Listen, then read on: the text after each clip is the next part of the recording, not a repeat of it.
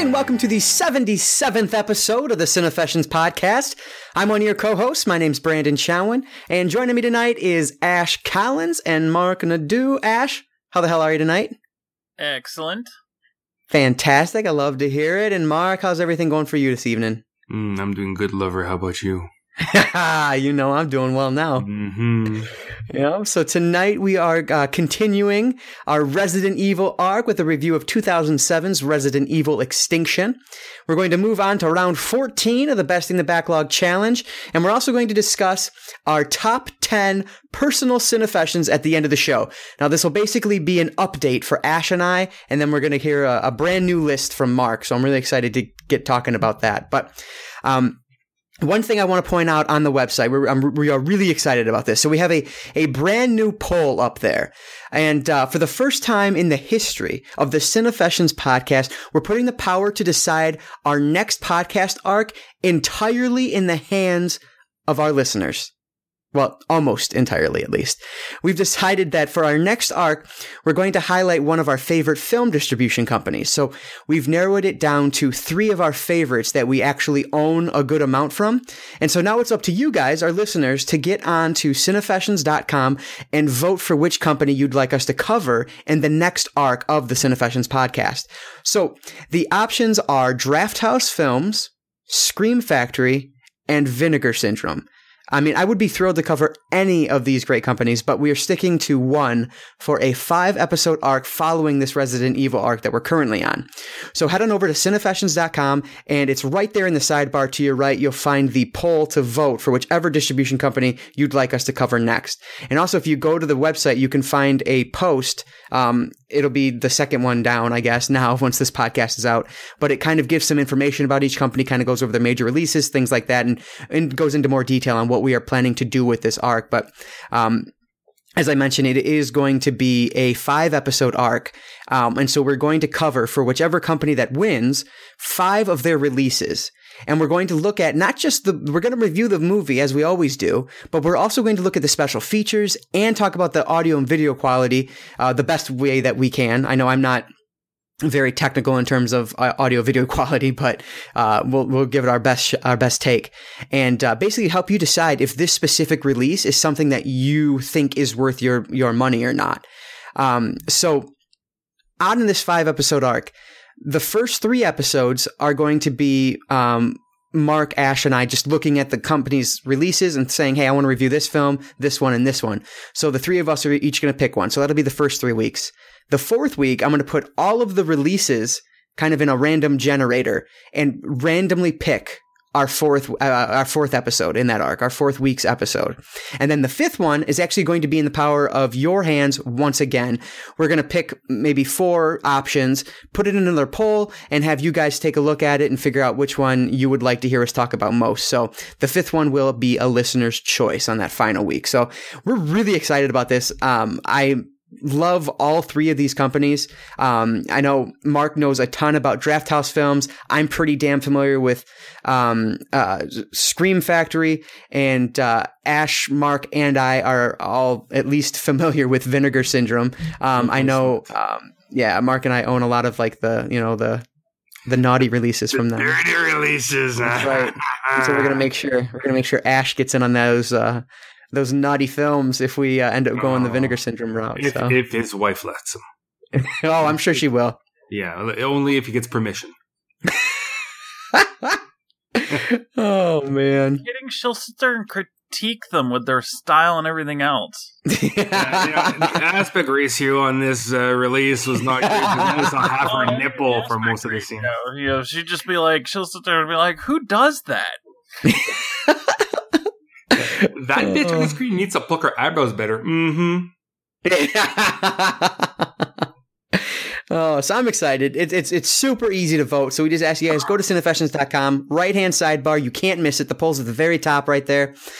Make sure you get your vote in. The poll will close on Sunday, February 6th at midnight that evening. So you have through that weekend, February 6th, but get your vote in. You might be able to vote more than once. I frankly don't remember how the poll's set up. So, hey, spam it if you want. I don't care. Get voting. All right. So hell yes. This next arc is going to be a hell of a lot of fun. I'm really excited about it. Mm-hmm. So, just a reminder, you guys can interact with us in a few different ways. You can find us on Twitter at Cinefessions. You can email us at contact@cinefessions.com. And finally, you can leave us a voicemail if you want to be part of an upcoming show at 1-302-448-TALK. That's 1-302-448-8255. We love comments, questions, corrections, concerns, whatever. So please reach out to us using any of those services. And also, make sure you're following our Cinefession Instagram account where Mark, Ash, and I are posting basically new media pickups, talking about things we're going to watch. Mark actually posts reviews on there of his A to Z challenge. Yeah, I called it Zed. It was natural, too, because I've talked to you for so long. You're welcome. But it feels like you just leveled up in front of my ears. Oh, man. Oh, it's too funny. But yeah, so make sure you're following that Instagram page. And you can actually like our Facebook page also at facebook.com/Cinefessions and check out our long list of past reviews and vote for the next podcast arc at the aforementioned Cinefessions.com. And then finally, we are proud to tell you that this episode of the Cinefessions podcast, it's brought to you by Audible. So Audible's offering a free audiobook download with a 30-day trial, so all of our Cinefessions listeners can get an opportunity to check out their services. There's over 180,000 titles to choose from for your iPhone, your Android, or your Kindle devices. So head on over to audibletrial.com/Cinefessions to get your free audiobook. That's audibletrial.com/Cinefessions. Easy for me to say. So, Ash, you were a little late to the podcast today, but I heard it was for good reason. Yes. I had to finish up, and I wanted to know what the hell happened. So absolutely. So you finally finished CSI, right? Yes. No, CSI. Okay, I wasn't sure. NCIS, CSI. I always mix those shit up. Even though I hate NCIS and I love CSI, but either way, all 15 years streamed through Hulu. You're a whore. But yeah, so the last two episodes are like they originally aired it as a movie, but it's like on Hulu it's listed as like a 2-part episode. Okay. So which is probably how they broke it up to rebroadcast it for syndication and stuff. But not bad. They kind of lost some stuff as the show went on, I think. Yeah. But the show lost a little bit after Grissom left anyway. God, right. I can't remember his name. William Peterson. When he left the show, it lost a little bit, but they kind of kept it going. And even after Ted Danson. Ted Danson actually kind of reinvigorated my interest in the show a little bit when he came in because he's Sam Malone. But no, he oh god, the guy who plays Morpheus, I can never remember. Lawrence Fishburne. Oh, Lawrence okay. Fishburne's character started off intriguing, and then they just kind of went completely off the rails through the end of his second season on the show, and then he left. And that's when they brought Ted Danson in. Ted Danson actually had some neat arcs going. But you can tell the show didn't have enough money to do what they had been doing in the past, because the techs start disappearing and they cut down how many CSI they've got and stuff like that. It's like they'll mention names but they don't show them and stuff like that. I mean, hell, even the last real season, Detective Brass, who had been with the show since the beginning, wasn't in it because they didn't have the money to basically keep him on. They kept kind of decreasing the budget and, trying to make ends meet type of thing. It doesn't necessarily show, but at the same time it does. It's just, it doesn't have the same kind of flair that it did at the beginning. So I don't know. Overall though, it was a good watch. I'm not upset that, I sat through it. The episodes, the cases were at least still interesting. It's just they lost the kind of behind the scenes spark that they had. Yeah. Now, how many seasons was that? It's 15 seasons. Hulu has it listed as 16, but the last 2 episodes are really just that movie. That even used the same opening credits as season 15. So, it's basically, it's still season 15, especially since season 15 was only 18 episodes. And then you tack on those other 2, and then it brings it up to 20. So, and that's all of it now, right? It's done? Yep. Yeah, that's done. The last episode, I think aired in either 2014 or 2015. So okay. Yeah, it's been off the air for a couple years, but so I mean, considering the show started in either I think 99, either 99 or 2000. Yeah. Wow. It was on for a long time. Yeah, it was. Jeez. Excellent. So were you able to fit anything else in this past week, or was that pretty much it for you? No, I ended up rewatching Captain America Civil War, which is streaming on Netflix. I think you listed that as what, like your number 5 film from last year? Yep. Yes, indeed. So, yeah, I rewatched that. And did you like it as much? Yes, actually I did. Good. Because I picked up on more stuff that I missed the first time I saw it in theaters. So. Oh, perfect. Yeah, I still have to pick it up on Blu-ray, but I'm probably going to end up waiting until, especially since it's streaming on Netflix. Right. Even less reason motivation to pick it up. But what else did I... Oh, I did actually play a little bit of the Resident Evil game. Okay. How'd that go for you? You guys, mainly because I remember all the clunky ass controls that this game had, and it's just like I think I only got like stuck in one hallway where I was bouncing back and forth. But I was fucking annoying. I made the mistake of trying to do the no save trophy, so I was just going to blow through and play it without any saves, and then I got killed by a zombie. So that didn't work too good. Yeah, especially since I played for like an hour and a half, and I'm like, yeah, I'm like, yeah, okay, we're gonna play through with saves until I get better at this. But so I did pick up a couple trophies in it at least. So there's that. But we're good. But yeah, other than that, I haven't been doing a whole lot. Awesome. All right. What about you, Mark? What did you do this past week? You know what? Looking at my diary, I did more than I thought I would. I don't want to count like my late night work movies as parts of my conversation today, just because it's all movies I've seen before, and pretty much everybody's seen before, like Texas Chainsaw and Rotation and stuff like that. But I did accomplish a few more films out of my Alpha Zulu Alpha Challenge, or my AZA Challenge. I realized this is probably going to take me most of the year.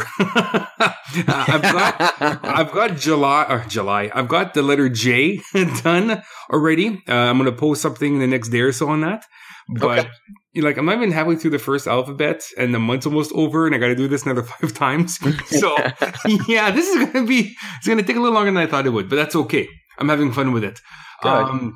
So I watched for my letter H entry, I watched 1990s Hardware with Dylan McDermott and Stacey Travis, which I got years ago for Christmas. It's a Severin Films release. Yeah. I looked on Amazon how much, I think I'm adding prices now because some Blu-rays, because I hold on to them for so long, they're actually worth money. So, so I guess this one is out of print on from Severin. It's like going for like $100. So I'm like, wow, yeah, holy crap, yeah. So, so in this one, it's a bit of a mindfuck as well because the cover says Dylan McDermott and Stacey Travis, but I keep thinking Nancy Travis. So I'm thinking a completely different actress, and I'm like, why isn't she showing up on screen? Because I believe Nancy Travis, if I remember correctly, she was April O'Neil in the first Ninja Turtles. Okay. I think, best of my recollection. So I'm trying to, I'm expecting her to show up, and I'm like, she's not there. Because she's not in the movie. It's Stacey Travis. So in this one, I know, I'm weird, right? So in this one, it's a post-apocalyptic, neo-punk, dystopian future-style film. I found the setting, it reminds me a lot of Dread, the Carl Urban version, with the tall buildings and people are just cramped up in these tall apartment building or condos. And, you go outside the city and it's tread but on your own risk, where everything's covered in sand and murderers might come and kill you at any moment type of thing. So like the wasteland, right? Oh, I need to see this. Yeah, it's pretty cool. So in this one here, Dylan McDermott plays a guy called Mo. And I guess he was in the army, got kicked out, heading back home to his girlfriend's place that he hasn't seen in months. Meets up with some drifter, has robot parts. He buys them because his girlfriend is an artist. So he might be able to use or give her the parts she can use for an art piece or something, right? So after like a long intro, like this movie really kicked in 40 minutes in, which is a long time when the movie's about 190 or when it's about 90 minutes long, right? So right. So eventually, obviously, the robot parts or evil robot parts, the military project, it turns itself back on and starts reassembling itself and then becomes a killer robot film inside an apartment complex. Really inside an apartment unit, And it's got a weird subplot involving a stalkery neighbor that keeps peeping into her apartment and does like these obscene phone calls, like Black Christmas style. Mm-hmm. Why is this part of the film? Is it to pad the runtime? I don't know. I thought it was a useless subplot, but the movie itself, as much as I'm kind of sounding a little negative about it, I really dug. I thought the killer robot, you don't fully see, in full on screen until like the very end, because he's kind of hidden in shadows. A little like how you would like in the alien monster in the first Alien. You don't really see the alien up until the end, or even at all in the first film. Do you ever see a full body shot? I don't think so. I really don't think so. You get brief glimpses in Alien, more so in the director's cut than the actual theatrical cut. But it's mostly like you're in the shadows, and it's like it's not. You don't like see it well, right? No, yeah. In the theatrical cut, the only time you see it before the end of the film, full body, is in the corridors when it's chasing, or the ducts when it's chasing Dallas. Yes. Okay. In the director's cut, though, you see a full body shot of it earlier on when it gets Brett. Okay. Because it's kind of hanging there. You have to know you're looking at it to see it, but it is there. But so in a way, it's the same thing for Hardware, where you don't really see the robot in its full glory until the end. Which I find he looked a lot like. You ever play the game Dead Space? No, you've talked about that before, though, but I've not yet played it. Okay, yeah. So I find he looks a lot like a necromorph, because he's got like two needles at the end of his jaw, which kind of look like fangs in the movie. Kind of haunches a bit like a necromorph. So it looks like a steel necromorph from Dead Space. Okay. And, I don't know. I just dug it because I like these types of evil AIs reveal itself, like the movie Virus with Jamie Lee Curtis, things like that. I just like killer robots, so this was up my alley. The music was really cool. The cast was fun. There's a cameo by Lemmy from Motorhead, which I really dug because I wasn't expecting him. So it's not for everybody. This is not everybody's cup of tea. It was mine though, so I recommend it. I don't know if everybody would like it as much as I did, but it deserves a few rewatches though. I wouldn't mind watching it again, just to absorb more of the world itself. Yeah. But upon first viewing, I really dug it. Awesome. So that was one, and then for my letter I watched I Spit on Your Grave 2 from 2013. Yes. Now, I am not a fan of the original Spit on Your Grave. I've watched it. Okay. I own a DVD. I have no desire to rewatch it. I just didn't like it. Same thing with The Last House on the Left. I love the remake. I do not like the original from Wes Craven. I would, if I was choosing between the two originals, I would watch I Spit on Your Grave before I'd watch Last House on the Left. Last House on the Left just seems even as mean as I Spit on Your Grave is. I feel like Last House is even more mean-spirited. Yeah, I think so. Yeah, the originals, yes. Okay, yeah, I'd agree with that. Yeah. Yeah, so of course they remade the first one. It's not an actual remake, but they just revitalized, I guess, now it's a franchise in 2010. Yeah, and reboot basically. Yeah, and actually I did like it. Oh, it's again, excellent. I love that one. Yeah, these films are hard to watch, because I haven't seen this third one yet. I've actually ordered it on Amazon, so I should get it next time I go to the States, because it was an obscene amount in Canada. Oh, okay. I'm the same way. I have not seen the third one yet. I've heard it's not nearly as good as 1 and 2, but that's why I kind of waited on it. But I need them all now, right? You know, Yeah, I've got I the first need to two. watch it. Am I going to be an asshole? Am I going to not get the third one? Like, come on. That's one way to look at it, I guess. Yeah. What, a fucking asshole here or what? You know? Only get the first, don't get the third. Anyway. So I find, this film, and I compare it technically to a Serbian film. It's shot really well. Like it's technically well made, but the subject matter is hard. It's not. It's difficult to watch.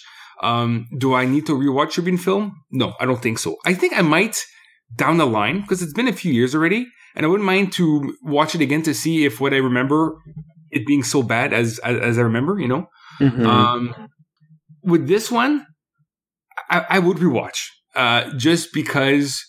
As bad as it gets for the lead actress, her name is Gemma Dallender, which I think it's only her third role.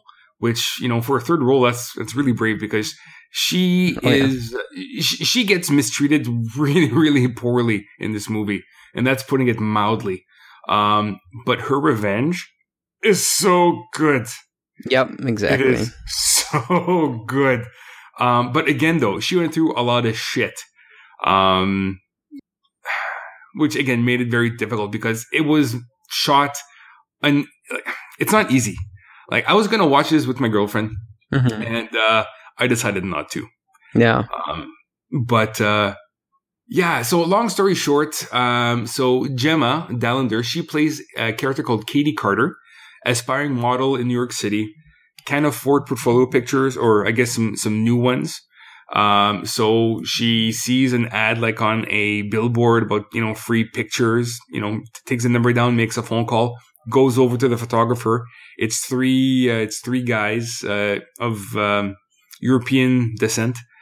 They take pictures, then they go like, you know, you would look good nude, the nude pictures. And she gets offended, says no. One of the guys who seems like, you know, a little slower, takes a liking to her, goes to her house because she filled out a form, you know, for the pictures, like a release. Gives her the pictures that they did take and apologizes. He thinks she's gonna let him in and whatever. That doesn't happen. So he eventually gets inside her place later on. I'm not sure if it's the same night or the following night, and proceeds to rape her and kill someone in the apartment. Tough to watch. Like, I don't know how you can film something like I'm not sure what kind of mindset it is on set, what you have to tell the actor. Like, I just don't know how you prepare yourself for something of that nature, you know? So it's a tough scene. Eventually, again, so she gets raped. A guy who hears the commotion gets killed.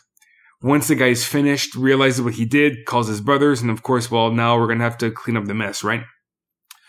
I'm going to stop there just because I don't want to give all the spoiler away because I do recommend this movie for the technical of it. The subject matter, again, is difficult. It's not a Sunday night movie you watch with your folks before you have to go to work on Monday. But it's still a decent film, you know? I mean, it's a rape and revenge film. So in order to get to the revenge, you go through the rape, but the revenge is so fucking worth it. Oh, man. The final, I don't want to spoil it just because. But when the last brother gets what he deserves, man, I had to pee. I had to pee so hard. I'm like, oh my God, I have to go to the bathroom. This is so, right? Did you? I'm like, oh man. If I would have known. I've watched it years ago. I don't remember the specific. I don't remember what you're talking about, but I'm sure. I'm going to say it because right. I'm going to say it because whatever, you know. Okay, so the final brother, the worst brother, right? So he's tied down to a table, and his balls are in a vice. Yes. And she turns the crank. Yep. And she turns the crank, and he doesn't stop turning the crank. Where you start seeing a little blood on the floor. And then you start having to go pee. He's like, phantom pain. And then she keeps turning until pop goes the weasel. Yeah. Oh, that is some good rape, revenge, right? Right. Exactly. So, yeah.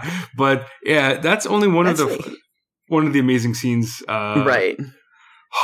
It was good. Yeah, I'm glad you liked. I liked it as well. But that's like Bridget will watch like a Lifetime movie, and it's going to be like one of these stupid, like, you know, the jocks raped one of the girls or whatever, like date raped one of the girls, and then they go to trial, and maybe they get arrested, maybe they don't. And it's like this is worse to me to watch than watching a rape and revenge film, because at the end of these, the asshole rapist is getting off sometimes, or he's going to jail. Ooh, whoopee. At the end of rape revenge films, the motherfucker is getting what they deserve. Yeah. And that's what makes them better to watch, in my opinion, than watching like a Lifetime movie about rape. Like, it's a horrible, horrible thing. And so I want to see these horrible, horrible assholes get what they deserve. Yeah, they're not nice people, and you will not feel bad for them in any way, shape, or form. Exactly. The only person you feel very bad cathartic. for is you feel bad for Katie, because she's innocent, and, you know, she just gets one bad phone call, you know? It sucks. But anyways, so there's a third. I think it came out in 2015. Yeah, it did. So I will review that sometime this year when I get back to I or whatnot. So I'm actually looking forward to the third one. Yeah, I need to watch that one as well. Yeah. So the last film I want to talk about today is The Founder, the Michael Keaton McDonald's movie. I was opportunistic enough to get passes to go to Elevation Pictures' special screening, or I guess preview screening of The Founder last night. And wow, I really dug this film a lot. I'm a big biopic fan to begin with. And I'm also a fan of like business movies, which is kind of a weird I had just mentioned earlier, what's Gordon Gekko? It's fucking, Wall Street. That's it. Yes. Like, God, it was right in the damn tip of my tongue. Yeah. So like movies like Wall Street and this one right here, The Founder, reminded me a lot of The Big Short that came out last year with Christian Bale about the collapse of the economy with the mortgages. So this is so this is a biopic business film in a way. It talks about, it's about Ray Kroc, who took McDonald's globally. So Michael Keaton plays Ray Kroc, and he starts off as, I guess, a guy who's trying to make it rich quick with a lot of different ventures, and comes across a McDonald's restaurant in California, and meets with Dick McDonald and Mac McDonald, the original McDonald brothers, played by Nick Offerman, which you'll know from Parks and Rec. I think he had that amazing Netflix video of just him drinking bourbon by a fireplace. Did you guys see that? Maybe that wasn't Netflix. Maybe that wasn't Netflix, but there's a video online of, instead of like, having like at Christmas time, you have the fireplace. Right. Yeah. Well, it's him in a high back chair, smoking a cigar and drinking bourbon for like 2 hours. That's all it is. That's ridiculous. He doesn't say a word. He just sits, stares at you, and just sips his bourbon. It's great. So I like him a lot, and so he plays Dick McDonald, and his brother is John Carroll Lynch, who plays Mac McDonald.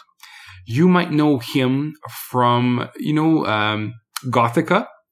He plays the sheriff in Gothica. You might know him as well.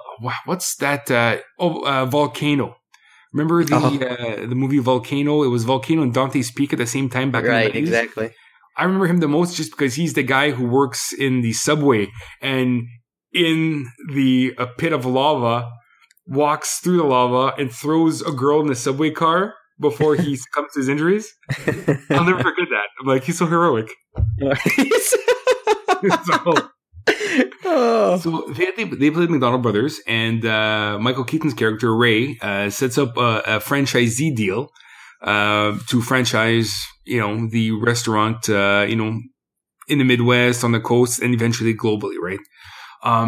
It also has Linda Cardinelli, who you might know from Freaks and Geeks. Laura Dern's in it as well. Patrick Wilson, which I had no clue was in. Big Patrick Wilson fan, so he's in it too. So it's funny. I don't know his story of Ray. Obviously, he's successful because there's a McDonald's by my place that makes my orders incorrect every time I go. So the quality control issue is still prevalent in the year 2017. Right. But I didn't know what the genesis of the actual franchise was.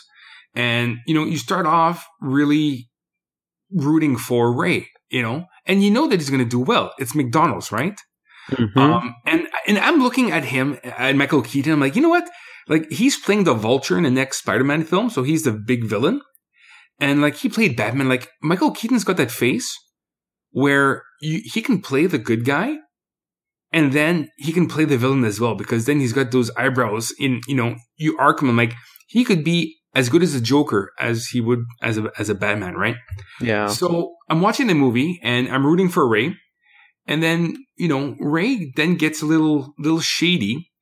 And then in the third act, total heel turn. So like by the end, he is the villain of the film. And I'm like, man, Keaton has such a range, oh yeah. Is there a movie with Michael Keaton that you don't like?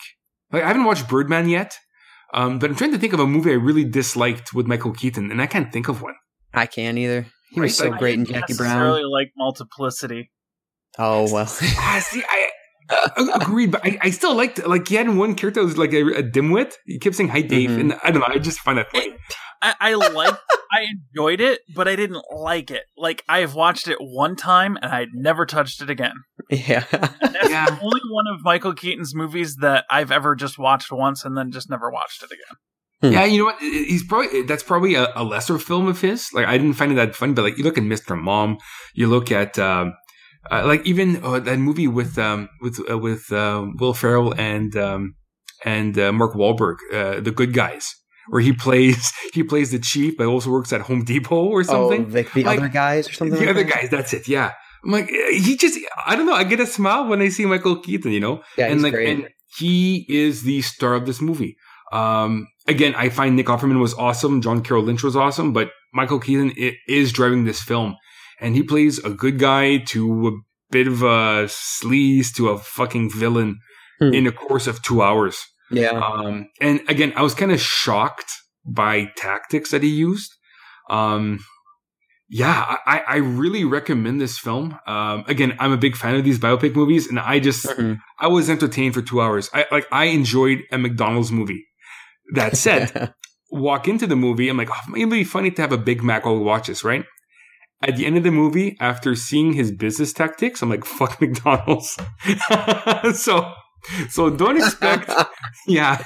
So as much as, McDonald's is awesome and stuff and whatever, you don't want to go eat McDonald's after you watch the movie. Because he's a son of a bitch. He really is. You feel bad for the actual McDonald brothers.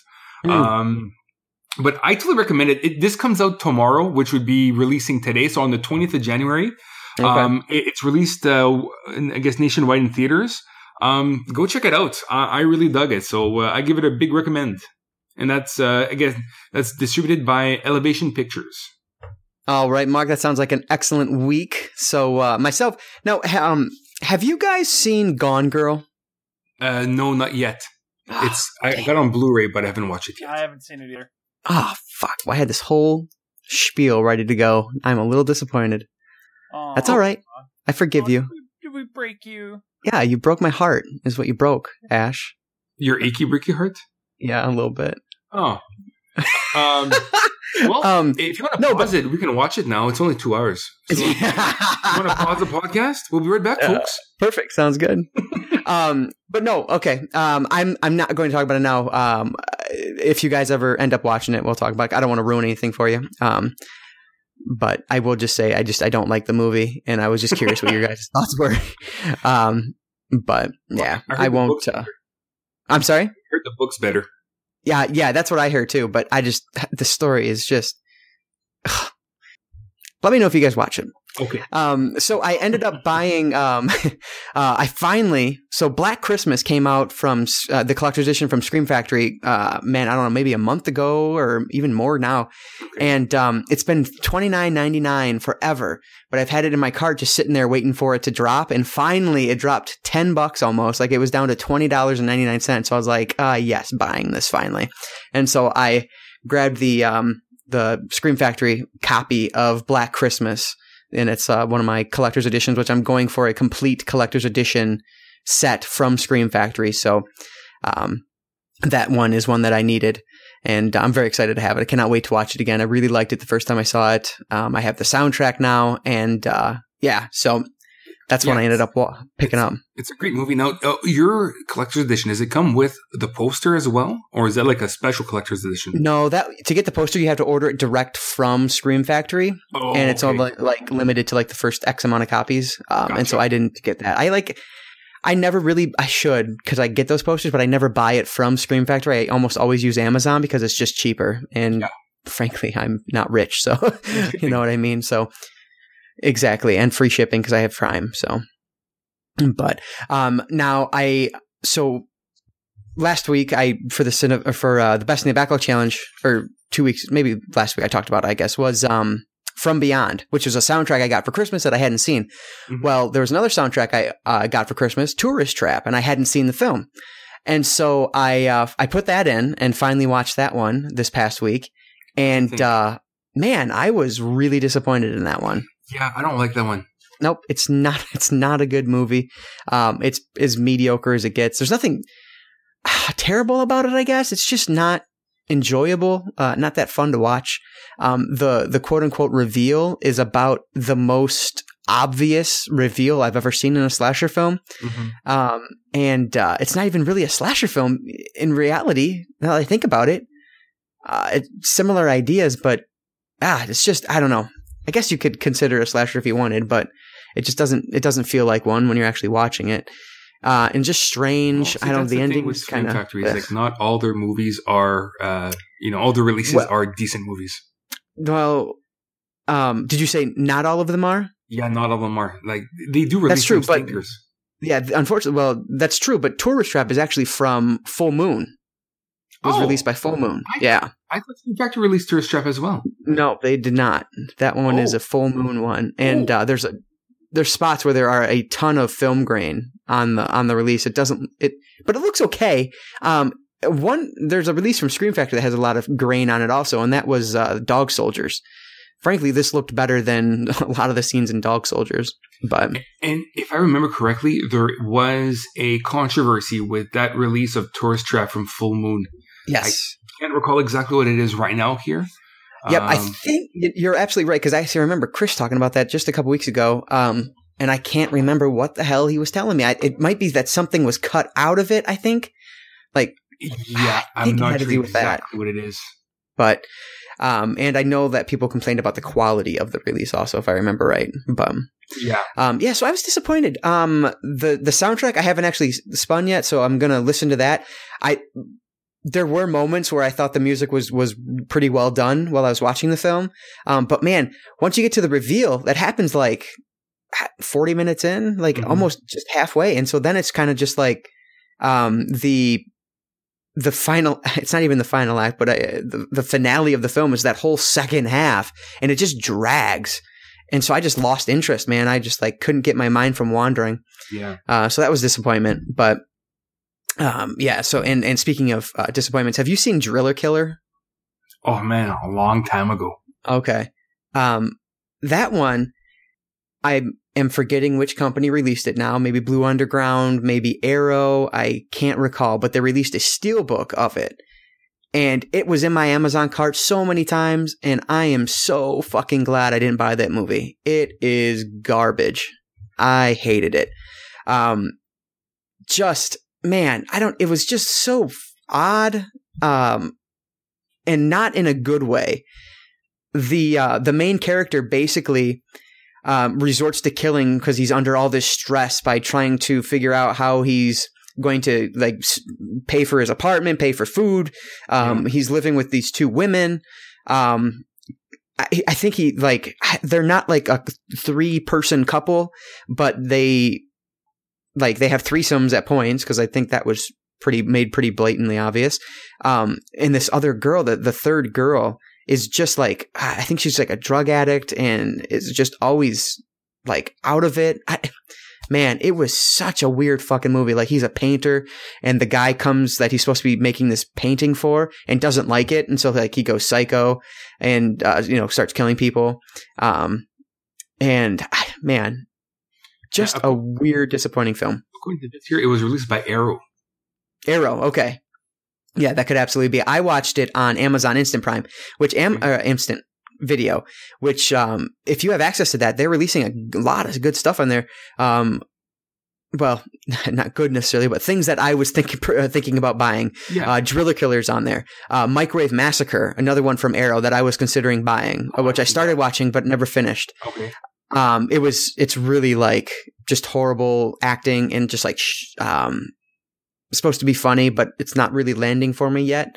Mm-hmm. But I feel like I just got to the first kill, and so I feel like once I continue watching, it might get more interesting. But it's kind of funny. Like, some of the humor's there. But with the other one, Your Vice is a Locked Room and Only I Have the Key, I think it's called, something like that long giallo title. Releases. Yep, exactly. They have a good number of Arrow releases on there, so definitely worth checking out if you are already an Amazon Prime member. So in America, in Canada, we don't have that. Okay, right. Yep, absolutely. Another one. I know you said you didn't really want to talk about it, but I was trying to figure out something to watch, and I decided I needed to rewatch High Tension. Oh, okay. And so I'll go figure. Yeah. Yeah. I ended up watching that one. I'm sure your post kind of subliminally pointed me in that direction. But it's a fantastic film. I just wanted to, Yeah. There were moments that I remembered the first time I watched it, but frankly, it just felt like a whole new viewing of it this time along. And it is a really good film. I mean, the title is just perfect because Alexander Aja, or however you say it, is Aja, however you say it, AJA. Yeah. Say it one more time. Aja. Okay, Aja. Thank you. That's how I would pronounce it. Like, yeah, that makes sense. Yeah. Right. It's just able to create an insane amount of tension with no dialogue. It's pretty wonderful. But the whole, the whole twist on it, the whole outcome of it is just, it didn't make as much sense to me in a realistic sense this time around. Afterwards, I actually went online to see if to get kind of an explanation of what other people thought about it. And I guess I can buy it reading some of the stuff I read about it and kind of what the director has said about it. But I don't really want to spoil it in case people haven't seen it, because it is a fantastic film that you definitely want to see. But it's one that, if at one point we do like that, a French new wave of horror arc, it's definitely one that worth talking about and going into spoiler territory with. And maybe when you do another home invasion act, right? Pardon me. That one would work as well because absolutely would. It's very reminiscent of Inside. Just the tone, the feel, the same era, of the whole thing. Exactly. Yep. That's only what I was kind of going for, getting at, is that you can definitely tell these films, and I know you love these films, and obviously I enjoyed everything I've seen. Frontiers is another one I need to see, and I really, really need to rewatch Martyrs, because I hated it the first time I watched it, but I don't know why at this point, because I love all these other films I'm watching from this era of French cinema. So I don't know why Martyrs was so bad to me the first time. I really need to rewatch it. Yeah, I need to rewatch it as well. And it's funny though, speaking of Aja, the following night I rewatched the remake of The Hills Have Eyes. Oh, I love that movie too. And again, fantastic, because the horror is just, the violence is just brutal. Like, I forgot about some deaths in the film. Yeah. And it takes your breath away. Because it's so unexpected. Right. There'd be a fun arc. Horror movies where we'd rather watch the remake than the original, because I'd put I Spit on Your Grave, I'd put Last House on Your Left, On the left, I put Hills Have Eyes as well. Hills Have Eyes, yep. The Nightmare on Elm Street, Friday the 13th, so much better than the original. I'm not sure I'm fair with you.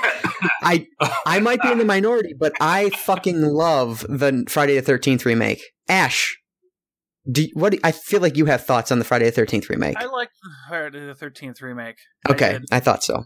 I like the fact that the Friday the 13th remake is actually tied into Michael Bay's Transformers. Okay, you're going to have to elaborate on that a little bit.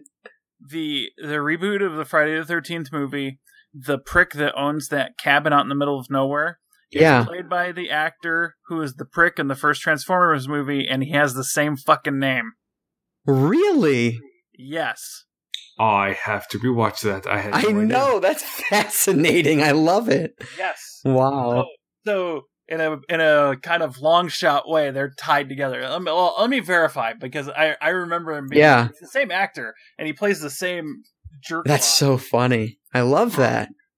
Yeah. Another one, just kind of to go on this stupid tangent, and I love the Texas Chainsaw Massacre, the original. I do. I don't. But the remake with Jessica Biel is, I love that fucking movie. That's kind of like what got me kind of into the horror realm again back when I was in high school. I just love that movie. That's another one I'd probably put on there too. But I did also rewatch Texas Chainsaw during my night shifts, and one, I had a bad DVD copy of it. Like, it was dark. Okay. It wasn't a nice copy, but like the last half hour is just chainsaw and screaming. And like I'm at work, and I can see my coworkers getting kind of annoyed because they were watching this, and it's just chainsaw and screaming. I'm like, yeah, you know what? This really isn't that great. Yeah. Like, you know, when Leatherface takes the first girl and then slams the steel door shut, that's cool. That. And that to me is the peak of the film. I'm not a fan of Texas Chainsaw. I like the character Leatherface, but I don't find the original that great. I'm in the minority, I know, but I had to say it. I didn't see the original until after I saw the remake. Okay, yeah, me either. All the way through, I'd seen bits and pieces on TV, and I never. After I watched it all the way through, I'm like, it's like if I'd seen it first back in the early '80s. Yeah, I probably would have loved it, but. Frankly, Mark, amongst my group of friends here, if we, us three, and if we include Chris in this conversation, you are not in the minority. Really? I think, Chris is the same way. He just doesn't like the original, loves the remake. Same with you. Ash would prefer the remake. Frankly, for me, I like them both for different reasons. It's hard for me to say that I like the remake better. If I was going to watch one, I would probably put on the remake first, though. I guess is how I'd say it. Yeah, me too. I think it would. Yeah. Piranha, another one I'd put in that list. But anyway. I haven't seen the original Piranha. Here it is. I pulled him up on IMDb. Okay. Travis Van Winkle. And in Transformers in 2007, he plays Trent DeMarco. And in Friday the 13th, the character name is Trent. That is fucking amazing. I love that. That's too cool. What an interesting bit of trivia. I really enjoy that. Yeah, so the Friday the 13th reboot is loosely tied to the Michael. That's awesome. Man, oh man. So, I'm also 7 of 52 unwatched DVDs and / Blu-rays into my challenge now. And I am 5 albums in to my 26th in my album challenge. I added Nirvana's Nevermind to my list this past week. Okay. That album was interesting to me because it's, when you read about it, it's so very influential and it's such an important album. And it is. I absolutely understand that. But outside of like the 3 or 4 major songs that it's known for, whatever, like Smells Like Teen Spirit, and the other ones just aren't going to come to my head right now, but you know them if you hear them type of stuff. In Bloom, Come As You Are, probably Lithium would be another one I'd add to that list. But outside of those, frankly, I didn't really enjoy the rest of the album all that much. But coming from now looking back, I can kind of separate the fact that I know these 4 songs and I've loved these 4 songs for a long time. And so it's different, I don't know, but I still need to appreciate the fact that these songs were just a part of this album and it was so influential and so important. But just from clearly I don't know, just what I liked standpoint, I just didn't like it as much as I thought I was going to. I was hoping for something that kind of lived up to the level of importance that I've heard about it. You know what I mean? So, it's a good album. Those 4 songs are fantastic. But outside of that, I was like, I probably won't listen to this album in full again. Yeah. The other thing I finally got on Monday night, I got my new turntable. And It is fucking awesome. Yeah. So it's from, I think it's Flance, Flaunce. I'm frankly not sure how to say it, but I ended up going with like the more expensive model, the R81 versus the R80. And it's a gorgeous, I think I posted a video on it so you can see it on Instagram, but it's like this gorgeous wood finish. The thing is heavy compared to that plastic old one that I was using before. I actually had to set it up, which was actually very easy. I was worried about it, but I had to put it together a little bit. But that was super simple. They give you they send you a like URL for a YouTube video that you can watch, and they tell you they basically walk you through the entire thing. So it's super easy. But the needle was just so much better. And so I hooked it all up and got it on my new speaker. So altogether, my setup it's a $350 setup, $250 for the turntable and $100 for the speakers. And I couldn't be happier with it. I mean, it sounds so good. I feel like the difference I'm finding when I'm listening to vinyl is that it feels like the musician is standing there playing his guitar on like an amp in my basement when I'm listening. It sounds natural. It sounds, I don't know what better way to describe it. It just sounds real. And I don't get that as much when I'm not listening to vinyl. And obviously like the turntable helps. The needle's infinitely better than what I had previously, and the speakers are really good for the price I paid for them, and they all look really good together. I think. I couldn't be happier. I put in the Violent Femmes album, which I'm halfway through, so that one's going to be added to my list this coming week, I'm sure. I'm halfway through. I like that album a lot. It's there, like he doesn't have a good voice, but it still sounds good when it's all together. The lead singer I'm talking about, obviously. And so I put that album, when I first got it, it was brand new. I bought it from Barnes & Noble. I put it on and spun into my old one, and it was skipping. And I was like, oh, shit, like, what's going on? And so I like looked at it, trying to see if it was dirty, what was going on. And I couldn't really see anything, I brushed it off, put it back on, still skipping. I was like, fuck. And that's what kind of made me think that maybe this is not the best turntable. And that's why I started looking. And long story short, I put it on that album last night on my new turntable. No problems at all. No skips at all. It sounded great. And so clearly it was just the needle from my last turntable that wasn't working quite as well. But yeah, I love it. Highly recommend it. I need to spend more time with it. If I were to give like a full quote unquote review of it, which I wouldn't because I'm not an audiophile. I'm not intelligent enough about turntables to give a full like review on it. All I can give you is my layman's terms on it, basically. But really, really enjoying it so far. So definitely excited I have it. Good. Yeah. I forgot to mention I got the Luke Cage season 1 soundtrack on vinyl this week, and that's from Mondo, right? Yet. It is from Mondo, yeah. So it's a few bucks. And once I do open it up, I'm gonna take some pictures and post my thoughts on Instagram. I just don't have time right now to give it a full listen. So hopefully, this weekend sometime I'll be able to sit down and just relax in a beanbag chair and let it play. It's a double LP, so there's there's 4 sides, and I haven't even opened it up yet, so I don't know what color the vinyl is. I believe it's yellow and black. Oh, so cool! It look really cool too when it spins. So I'll put some more thoughts on it once I dive into it. Yeah, definitely. Speaking of Mondo, they actually released 2 new soundtracks yesterday. And there's a guy I follow who actually sold me, like I was talking about last week, the Trick or Treat album and Ghostbusters. Yeah. He's all about it because it's from, what's the company? Death Waltz. And Yeah, he has a full collection of theirs, which I'm super jealous of. That's awesome. But the ones they released were the case of the Scorpion's Tail, which is a giallo, and another giallo. I can't. It's Assassinio al Simitrio, whatever. It's something Italian that I can't say. The Scorpion with Two Tails. So I guess the case of the Scorpion's Tail and the Scorpion with Two Tails are the two albums. One of them is a picture disc, and looks pretty cool. That one is the Scorpion with Two Tails. That one is $25, and that looks really cool. But the other one has like a yellow and red, and then a yellow and black, and then a red and black vinyl. He was preaching to me, like telling me how great they are, even with them. Even with me not having listened to the album, he said he's never been let down by them before or anything like that.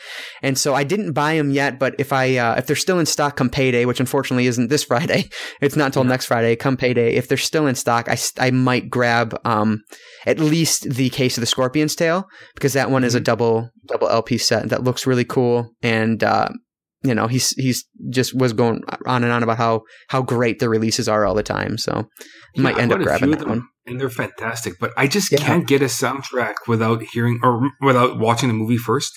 Yeah. Like what if I just don't like the music? Then, meh. So I don't know. I'm kind of weird when it comes to soundtracks. So I can't just take it willy-nilly, Mm-hmm. Yeah, I feel like you are on one side of the spectrum. Chris is on the other. It's all about the music. Chris, it's all about the art. And I'm kind of in the middle. Like, if it looks badass enough, like the Tourist Trap album, From Beyond, I'm okay with it, having not heard it, but I still want the music to be good. That's why I ended up passing on a couple that I otherwise would have gotten. It's just because the music wasn't there for me. But some I do need to get from Mondo. I still want to get the Pet Sematary album just because the art is fucking amazing. And then Planet of the Apes, because Planet of the Apes is like my favorite thing. So I need to get those. I just haven't yet. I can appreciate the art, but the reason I buy a soundtrack is to play it, Right. Yep. So to me, when it comes to vinyl, really, it could come in a brown paper bag as long as the disc is good. Then that's what matters for me. So, and that's why I say you're on the complete opposite, because Chris doesn't even own a turntable, so it's all about the art. But yeah, I hate putting words into his mouth, but he tells me these things, and so I like to share them because I'm sure it matters. Hey, we all have our own reasons for collecting. Exactly right. That's absolutely right. Excellent. So let's move over to our ARC review for this week of Resident Evil Extinction. And this portion of our podcast is brought to you by Impenetrable Garden, a subsidiary of the Umbrella Corporation. With all the changes in the world going on, it's good to know that there's a mega corporation out there looking out for you. As food gets scarce and plants die off due to climate change and not the release of a megavirus, Impenetrable Garden is looking out for you. For all your home gardening needs, Impenetrable Garden is there. We provide the best in genetically engineered plant material that can resist any plague, man-made or not. With these products, there's no need to worry about where your next meal is coming from, because it'll be in that protective plant tray waving its fronds at you. Impenetrable Garden, growing through change. All right, so thank you to them. So Resident Evil Extinction from 2007 was directed by Russell McKahey, written by Paul W.S. Anderson. It has an IMDb score of 6.3 out of the 153,639 votes, a Metacritic score of 41, a tomato meter of 22%, and an audience score of 58%. It had a budget of $45 million and a gross of $50.6 million. So Ash, what's your history with Resident Evil Extinction? It was a date movie in the theaters. Okay. And I brought my wife the date to see Oded, so and then I've had it on DVD for a while now. So excellent. What about you, Mark? What's your history with Resident Evil Extinction? I bought it on Blu-ray and I watched it on Blu-ray. I don't recall seeing this in the theaters. I don't think I saw any other ones in the theaters. So I saw it at home. Yep. And this is the first in the series that it's actually on Blu-ray. The last two copies were on DVD. So, you're watching them on DVD. Okay. Yeah. Speaking of that, Best Buy just released those pop, whatever the hell, the pop pop art version of the steelbooks for this entire series. So if you're interested in picking it up, there's your chance. Yeah, if I was into steelbooks, I'd be all over that. Mm-hmm. Yeah. It's not worth double dipping for me. Oh, yeah, I already own half the series on Steelbooks anyway, so I'm not rebuying them. But if you don't, it's a good opportunity for you. Before we start with this movie, I'm just looking at the director's filmography. Mm-hmm. So Russell Mulcahy? Highlander! Yes, he directed Highlander. Oh, okay. Yeah, so right off the bat, awesome in my books. Because I listened to the commentary and he was quite boring. Which I'm so really? Bummed. The Blu-ray I have does not have commentary with Mila Jovovich. Pardon me, Jovovich. Wow, I can't believe I just did that. Mila, I'm sorry. Don't tweet me. I apologize, Mila. So I was bummed out that there was no Mila commentary on this disc because I find her infectious. Puts a smile on my face. I like it. She's my T-virus, you know what I'm saying? So, I was kind of bummed out. Oh, that's disappointing. Yeah, it was. It's amazing how many times we are introduced to Alice naked with just a towel or a shower curtain or a piece of paper covering her up.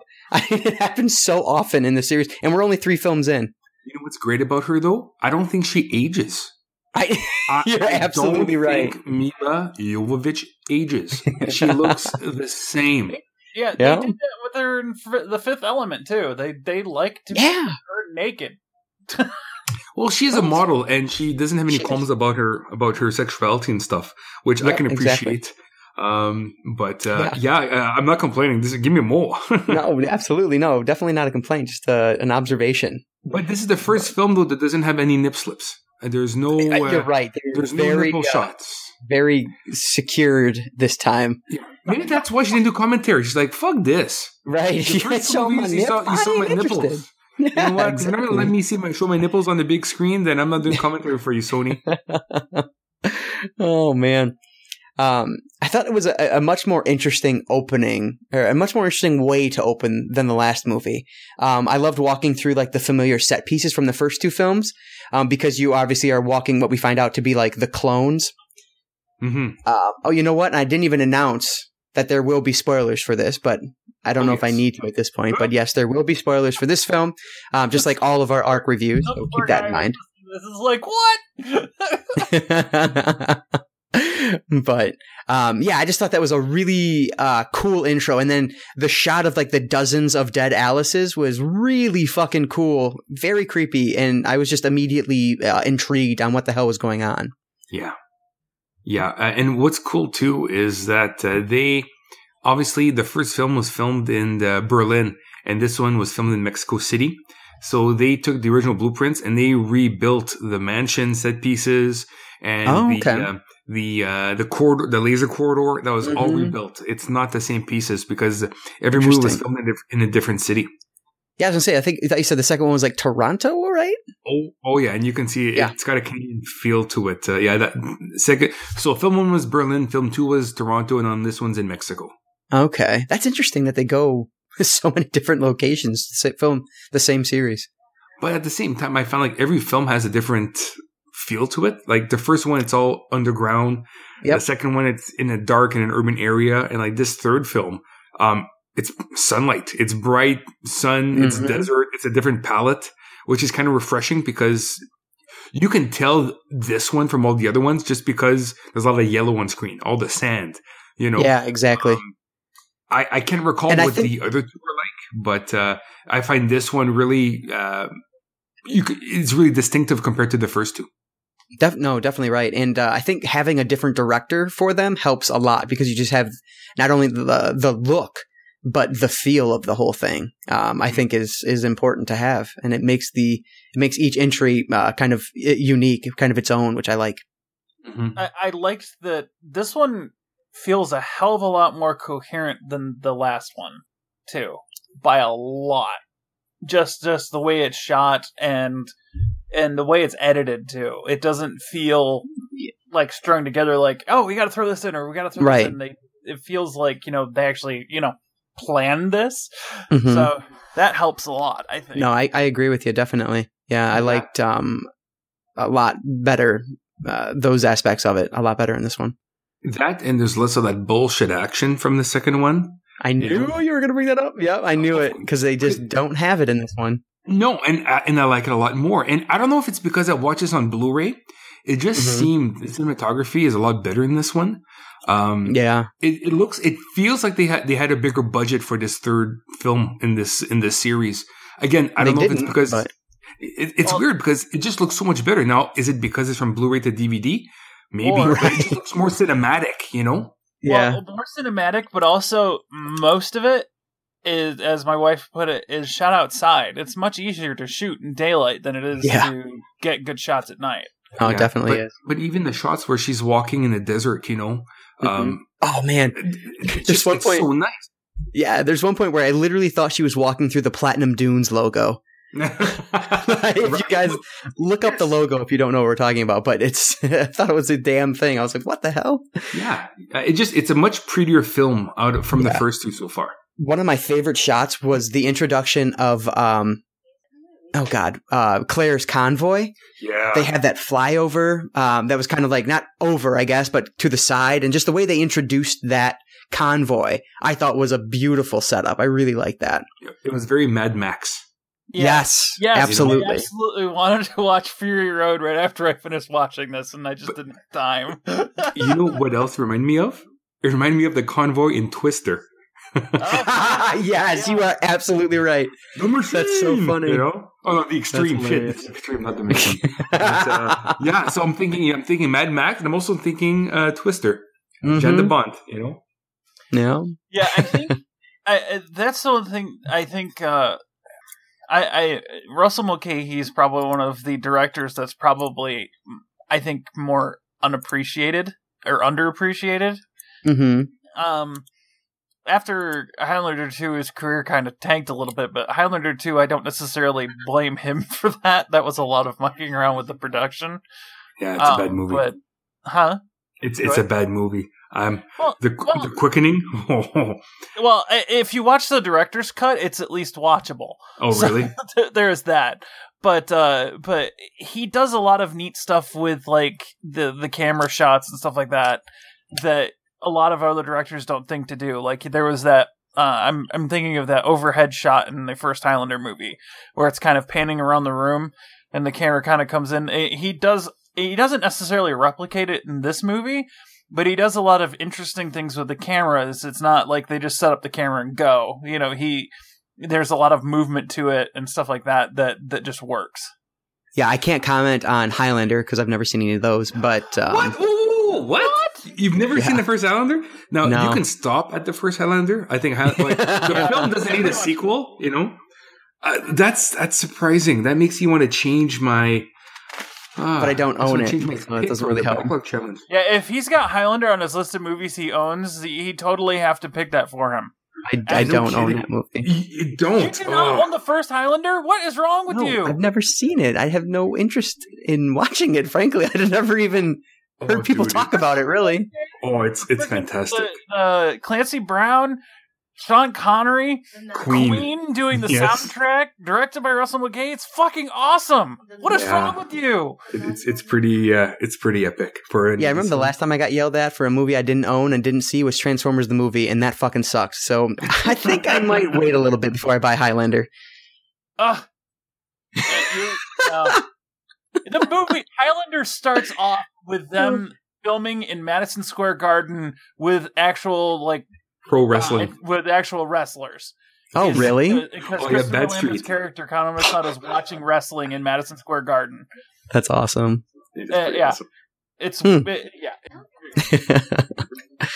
Oh man. But back to Extinction, I love that we've reached the post-apocalyptic stage, because this takes place a few years after the last film. Yes. And so here we are in this post-apocalyptic world, which is like one of my favorite film genres or film settings, I guess. And so I was just really liking this one quite a bit because of the fact that we were already in a post-apocalyptic world. So I was like, hell yes, bring it on.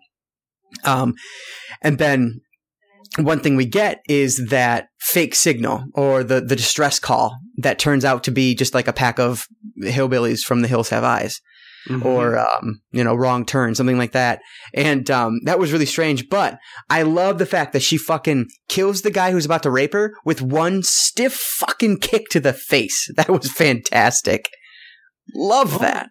She's part of the Nemesis Project, so she has a few abilities. I think she has an extra quad in her leg.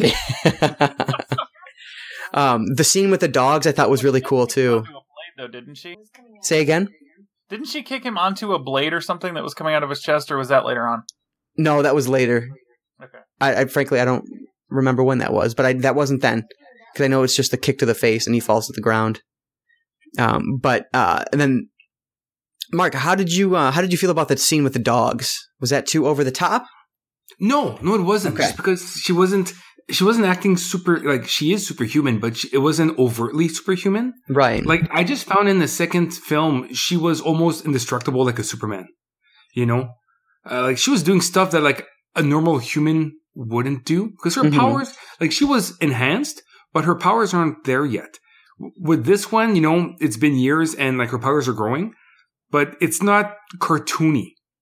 You know what I mean? Yeah, definitely. Like the film isn't based in reality, but it just felt more real to me than the last film. So I had no problems with the dogs. And it's funny, you mentioned the dogs because I guess with this film, they use a different type of dog compared to the previous two films where they used... I felt like it. Okay. Yeah, I can't read my writing now, but they use a breed of dog called Malansey.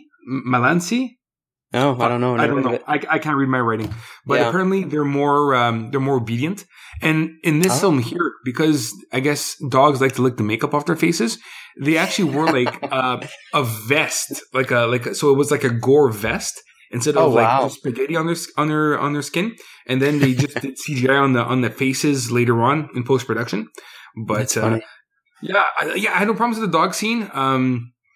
Of course, we would resort to, hillbillies wanting to kill Alice. I just don't get it. Like, I know do we have to resort to cannibalism when the earth, falls to pieces? Like, why? I don't know. Well, there's nothing else to eat. It's kind of the idea I got. I suppose. Like, we didn't see much green space in this film, so right, exactly. I guess so, but yeah, I don't want to. Like, I like meat, but I don't want to eat you. Yeah, that's what you say now. Give it a few years after the zombies hit, and then we'll see how you feel. That's where my belly's full right now. Just you wait. Just you wait. I thought the acting, in general, I had no problems with, except for one character, which I thought was really just the weakest link. The leader of the Umbrella Corp, who is always see him as the hologram in this film. And he's wearing the sunglasses. You guys know which person I'm talking about? Yeah, Wesker, yeah. Oh, that was Wesker? Yeah.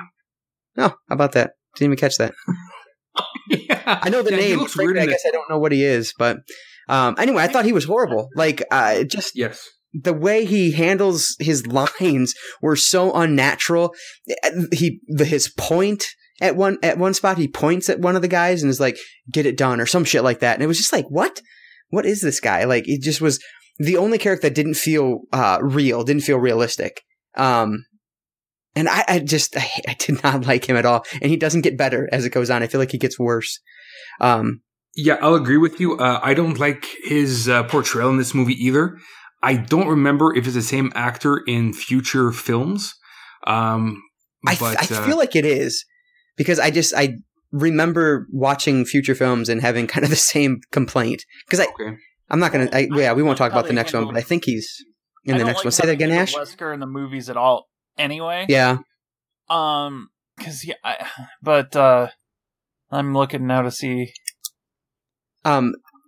Don't spoil anything for future movies though, because I don't know if one, our listeners may not have watched ahead, and I know I haven't. I don't really remember much. They changed the actor. Yeah. Do they? Okay. Yeah, he was pretty stiff in this one. I didn't like his the way he was portrayed in this one at all. Okay. He must very look stiff. Similar. They do change actors, and the next actor they get plays him throughout the rest of the series. Okay. Gotcha. Which isn't difficult to do because he's only a hologram in this film anyway. So I mean, yeah. So I like the idea that Umbrella's working to basically create an army of zombies. But who are these? Who are they supposed to be fighting? Is it just? It can't just be Alice and those group of survivors. Like, what's the point? I guess. Like, what is their goal? What's their end game? That's a good question. Domesticate them.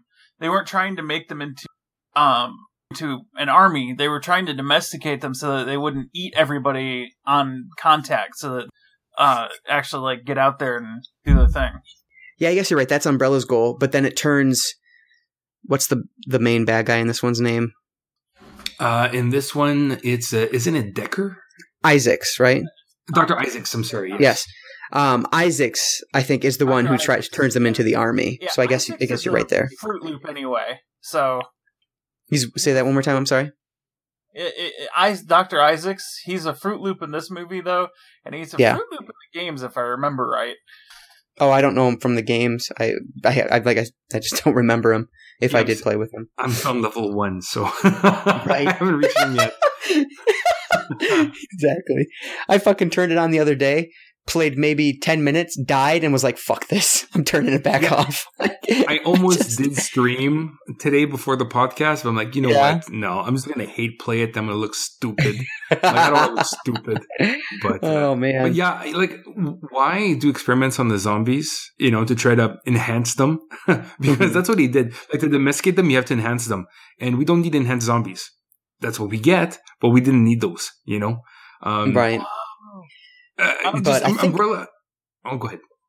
Oh, I was just gonna say, I think Umbrella's goal is just to domesticate in order so that they can take back the Earth, and whereas I think Isaac's goal was, like you were saying, was to enhance them, and he was just lying. Basically, his goal was to enhance when he was making it out to be that his goal was to domesticate, which I'm sure he wants to domesticate and enhance, because if you're just enhancing him, they're still not going to do what he wants. So you obviously have to have some domestication there. But and now I felt the domestication scene.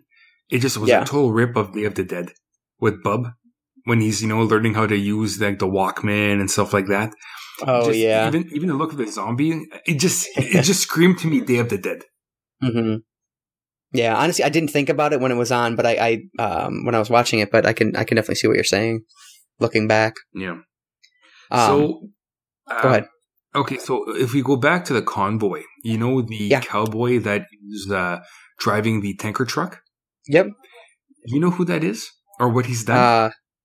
No. Okay, so that's Lyndon Ashby. Okay? Okay. He played Johnny Cage in the original Mortal Kombat film. Oh, okay. Yeah. I didn't even recognize him until it was mentioned to me in the commentary. But oh man, Johnny Cage. That was like the first fucking thing I said when I saw this in the theaters. Like, it's Johnny Cage. It didn't dawn on me at all. I do find it funny though that it's only cowboys that are sharpshooters in this universe so far. Because you had the cowboy in Stars was a sharpshooter. Now you've got Johnny Cage. But it didn't dawn on me that he was in the Mortal Kombat, so I thought it was kind of cool.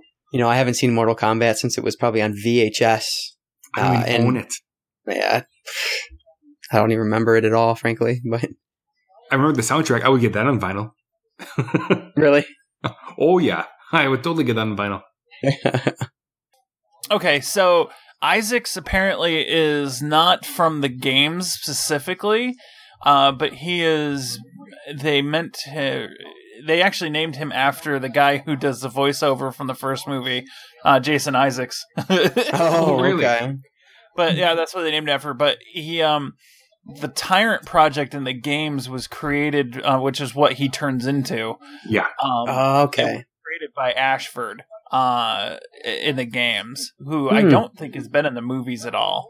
But which game is Tyrant in? Is he a Code Veronica, or is he in the third one? He's in the Tyrant. The Tyrant critter itself is in a couple of them. Oh, really? Okay. The first one is in which one does it show up in? Biohazard 0. So Resident Evil 0. One of them shows up in that. apparently it shows up in. Does it show up in the first Resident Evil game? I didn't think it did. Not that I recall. I thought it was later. Oh, like Resident Evil 3 in Japan. 3, okay. Yeah, Biohazard 3, so Resident Evil 3. But yeah, they've fought a couple of them throughout the games, and they have different models of them. Apparently, Umbrella starts mass producing them in the games. Oh, really? That's smart. So Isaacs was created specifically for the films. He's not based off anyone specifically. I thought he was, but yeah. So staying with Isaac, he fits an Umbrella scientist from the video game so well, though. Yeah, exactly.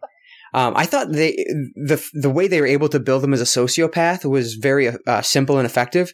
Just leaving his coworkers in there to die without even a second thought.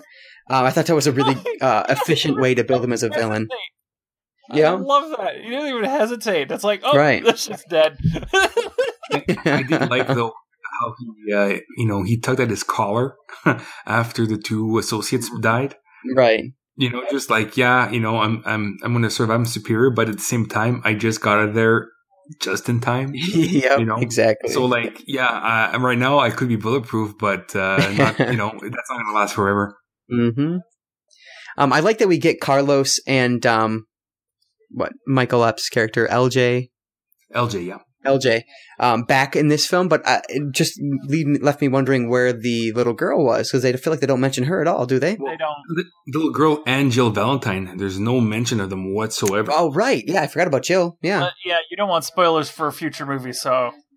Right, yeah, so we'll wait on there. But, I just think that was strange that they didn't even mention him in anything. And the other thing that just bugs the fuck out of me is the relationship between Carlos and...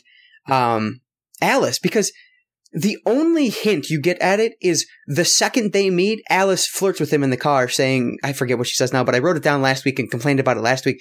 But they expand on it here, but it's all like something that happened in the past, something that happened in between the 3 years that we didn't see. They could have completely eliminated the fact, like when Carlos is going to go kill himself at the end to save people, to blow up the thing. They could have completely eliminated the kiss, and it could have been just like a friendship thing of her saying goodbye to him. Why shoehorn that relationship in there? It didn't help either character. It was not interesting. We didn't know anything about it. Like, what is the fucking point? See, that bugged the hell out of me. I liked it just because it showed that after they saved her, that they stayed together for a while, and then they went their separate ways. So I don't need to see a romantic subplot, but I do like the nod of like, we've got history. I think it would have been stronger if it was like a friend history as opposed to a romantic history, I guess. At the same time, okay, Mila's a model, and she's a superhuman, and he's not a bad looking guy. In an apocalyptic wasteland, you can't do any better. Like, come on, Well, that's not true. Then you've got Claire, played by Ellie Larder. Again, another cute. Hell yeah. There's no apart from the inbred cannibal, there's no ugly women in this movie. Everybody's pretty except for like the undesirables. Yeah. Who was the girl that LJ hooked up with? Because she was beautiful as hell too. That's Ashanti. She's an RB singer. Yes. You're absolutely right. Her work very well.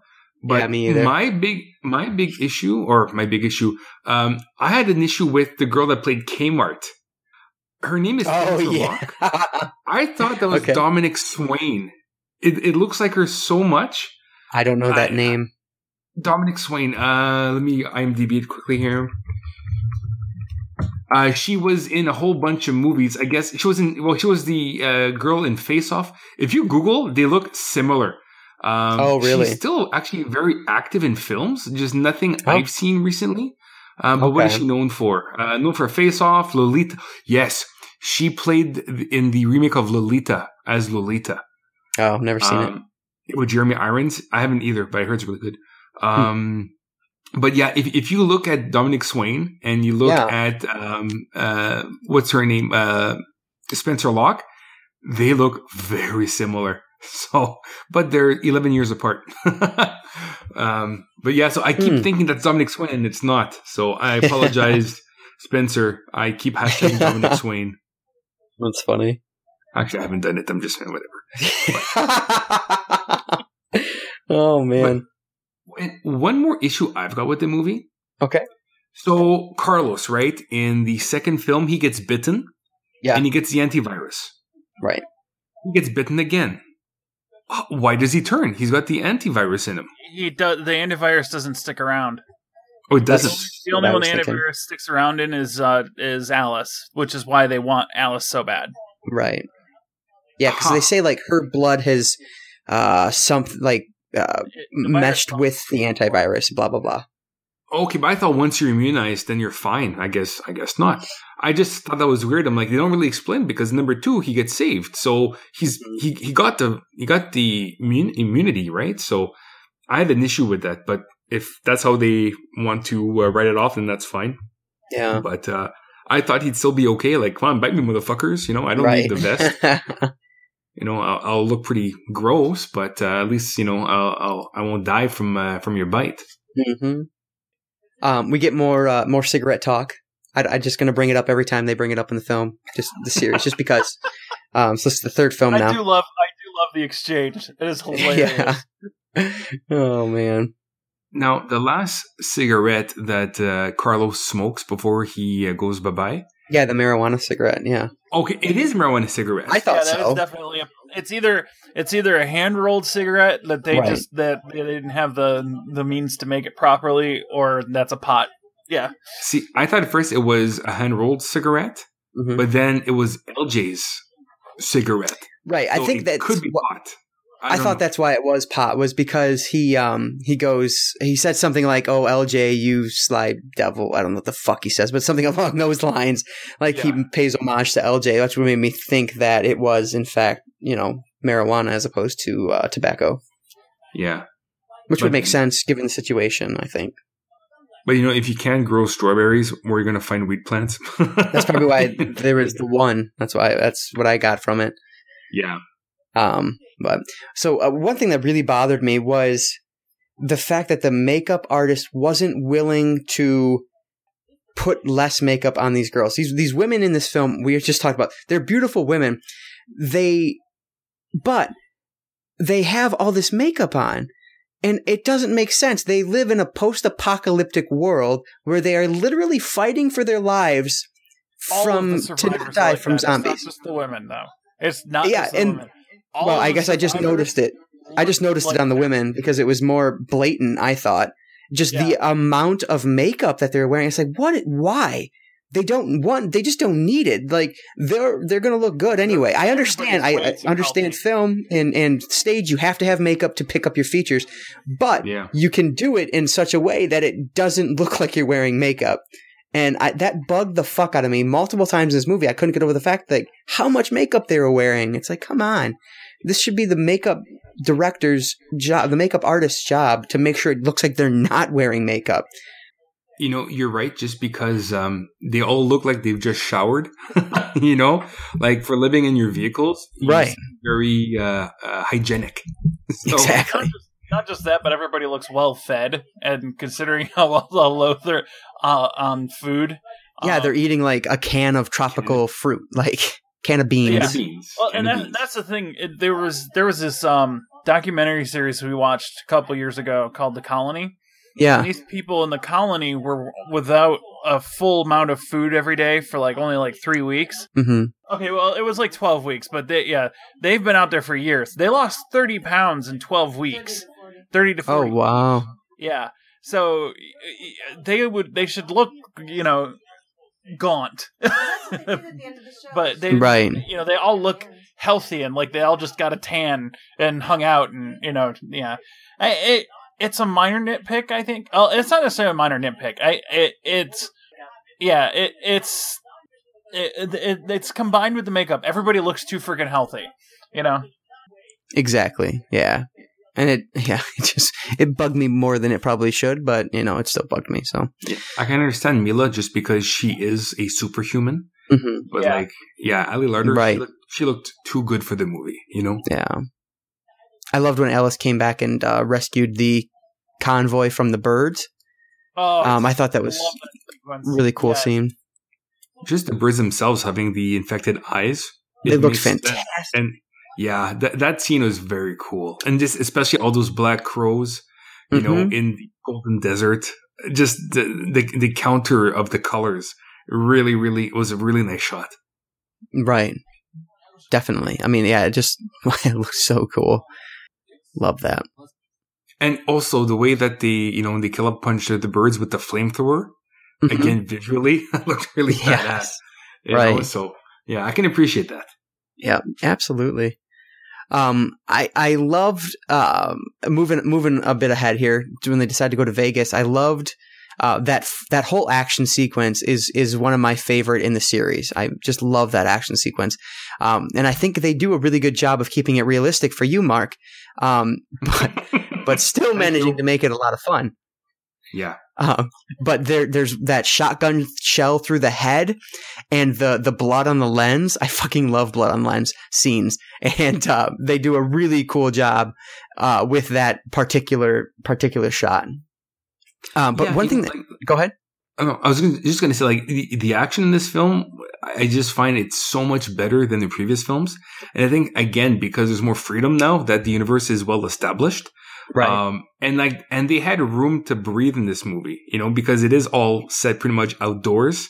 They're not confined to four walls. And this film is not claustrophobic. No. And and plus the fact that you don't have to squint to see what you see on screen because it is brightly lit. And on Blu-ray. And on Blu-ray.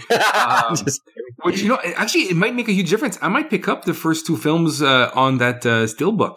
Right. Just because I've got them on DVD. To see if there's a huge difference. But I don't know. I find this film just has more polish with everything compared to the previous two films we've watched so far. Yeah. One moment that I thought was really strange. So in this scene that we're still talking about, so Claire clearly knows how to eliminate the zombies, shooting them in the head. When Chris is getting eaten, instead of shooting the zombies in the head, she starts shooting them in the back, in the leg, wherever. She clearly knows how to kill them. So why is she wasting bullets shooting them anywhere else but the head? I think it's just she's acting on instinct right now. Just because her friend just died and she's emotional. Well, and she's going. But I don't think that particular weapon is the one she's good with. Yeah, because she's got that Winchester, right? So that shotgun isn't really something that she usually handles. Yeah. That could be. Yeah, I just think, you know, it's like shock and like she wants, you know, to act quickly for revenge for the death of her friend. I think it's, you know, she's just not thinking straight right now. She's just, you know, she's getting pulled in all different directions emotionally. I'd probably do the same thing. I think my aim would be lessened if one of you would be chomped by a zombie right in front of me. I'll be honest. Yeah. Yeah, I might go for the balls first or the nether regions and then go for the head. Confuse a zombie and then shoot him. I loved the cowboy's death. Man, it was just so brutal. Him jumping off the Eiffel Tower. That was so badass. Love that, the way they handled that. It's really cool. And just landing and getting impaled. Yep, exactly. So good. Did you guys notice? I love that the umbrella logo would appear in Alice's eyes at different points, just for like a half a second. Did you guys notice that at all? Yes. Yeah, I love that. Yeah, exactly. I thought that was really cool. Just a really cool small thing that I really liked. Yeah, she's getting the signal from the satellite, you know, to get shut down and whatnot. Exactly. Yeah, that's pretty cool. Yeah. It's like an override sequence, you know? Yes. Yeah, so when Dr. Isaacs kind of turns, I guess, that's like the first time we're introduced to a character, a creature that can like extend their hands. And so that was kind of like jarring to me. But even that said, it still worked. The CGI was maybe a little questionable, but overall, like, I was totally in. Like, okay, now this guy is just going to shoot his arm out for some reason, even though that's not been anything that's happened previously. But I don't know. I still was just like all in on that at that point. And I like what they were able to do with him. I was disappointed, though, with kind of their final battle, because it felt like, even before it happened, I wrote down like, man, Alice versus Dr. Isaac should be pretty badass. But then it was just kind of lackluster. And it ended so easily, so quickly, I thought. Yeah, I thought the same thing because I couldn't recall how she beat him at the end of the film. Yeah. And having them revisit the laser corridor and using the grid laser, I thought was a cheap way out. Exactly. Me too. Because, like, he is stronger because he shot himself with like 10 times worth of virus, right? Yeah. So obviously he's going to be stronger than her. And I thought his makeup was so good. And you're right. It's really only when he did the fingertips thing that it looked kind of shoddy. But the actual makeup work, it reminded me a lot of this mid-90s direct-to-video movie called Prometheus. Or no, it's called Proteus. With I forget what his name is. But there was, I guess, a monster that had tentacles, which would go in your eyes and mouth to impregnate you. A lot like Children of the Corn Urban Harvest. For some reason, that, I guess the monster at the end of that one, I guess, impregnates people as well in a similar method by just filling your orifices with, like, it's like finger juicy, seed delivery. I don't even know how to even explain it. It just, it kind of suffocates you and it throws seeds down your, it's very phallic. It sounds like it's like watching an airtight porno. It just doesn't seem, how can you breathe? Everything's filled. But yeah, so like just dying of that nature scares the hell out of, like, it would actually legit scare me. I don't know what my point was. I lost my train of thought. You got distracted by porn. Who knows? Yeah. Anyways, yeah. So just, I find that's an effective way to really, to scare your audience is to have them, have the eyes gouged out and then just them being filled with tentacle. Yeah. Tentacles are scary. Octopi, multiple octopuses at once? No way. I can't defend against that. One moment I wish they would have lived in a little bit longer was Alice looking down and seeing just dozens of her dead self down there. They don't even, they show us her, but we don't get like a full look of her looking at the bodies. And I felt like that even for just another 3 seconds, they could have done something more there that would have really drove that effect home for me. So I just thought they could have done a little bit more with that moment, but yeah, I love I've been shocked. I'd be shocked as well, seeing a lot of dead knees. Absolutely. I would have reacted probably differently than she would have. It would have been a huge mindfuck, I think. Yeah. I love when she says she's talking to the girl, the little girl in white, as opposed to the Red Queen. I don't know what you call her in this film, but I love what she says. White, is it the White Queen? Yeah, she's the White Queen.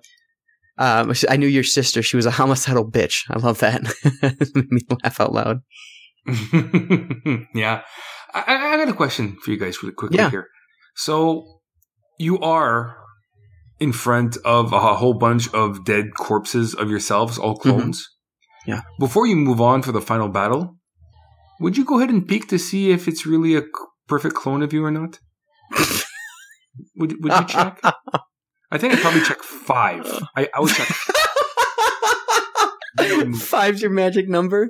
Well, I just think 6 is excessive. 4 is not enough. Right. Makes perfect sense. Can't argue logic. Yeah. I don't know. Given the situation, I'd probably just move on. Like, you don't have to touch or anything. You just, Oh my god. I'll be honest. I would check. Yeah. 5. Only 5. 5. Right. The less damaged ones too. Like if it's all shot up, whatever. But exactly. Yeah. 5. Oh man. One of the images at the end there that I really liked was the the dead scientists on a pole.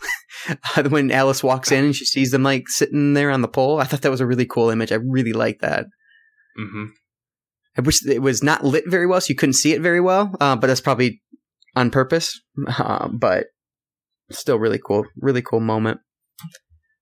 And then at the end, we get 2 Alices, which I thought was interesting. And I don't, not just 2. Actually, it starts off with 2, but then you realize it's not just 2. You get hundreds of Alices. And I just don't remember how they use that going into the next film.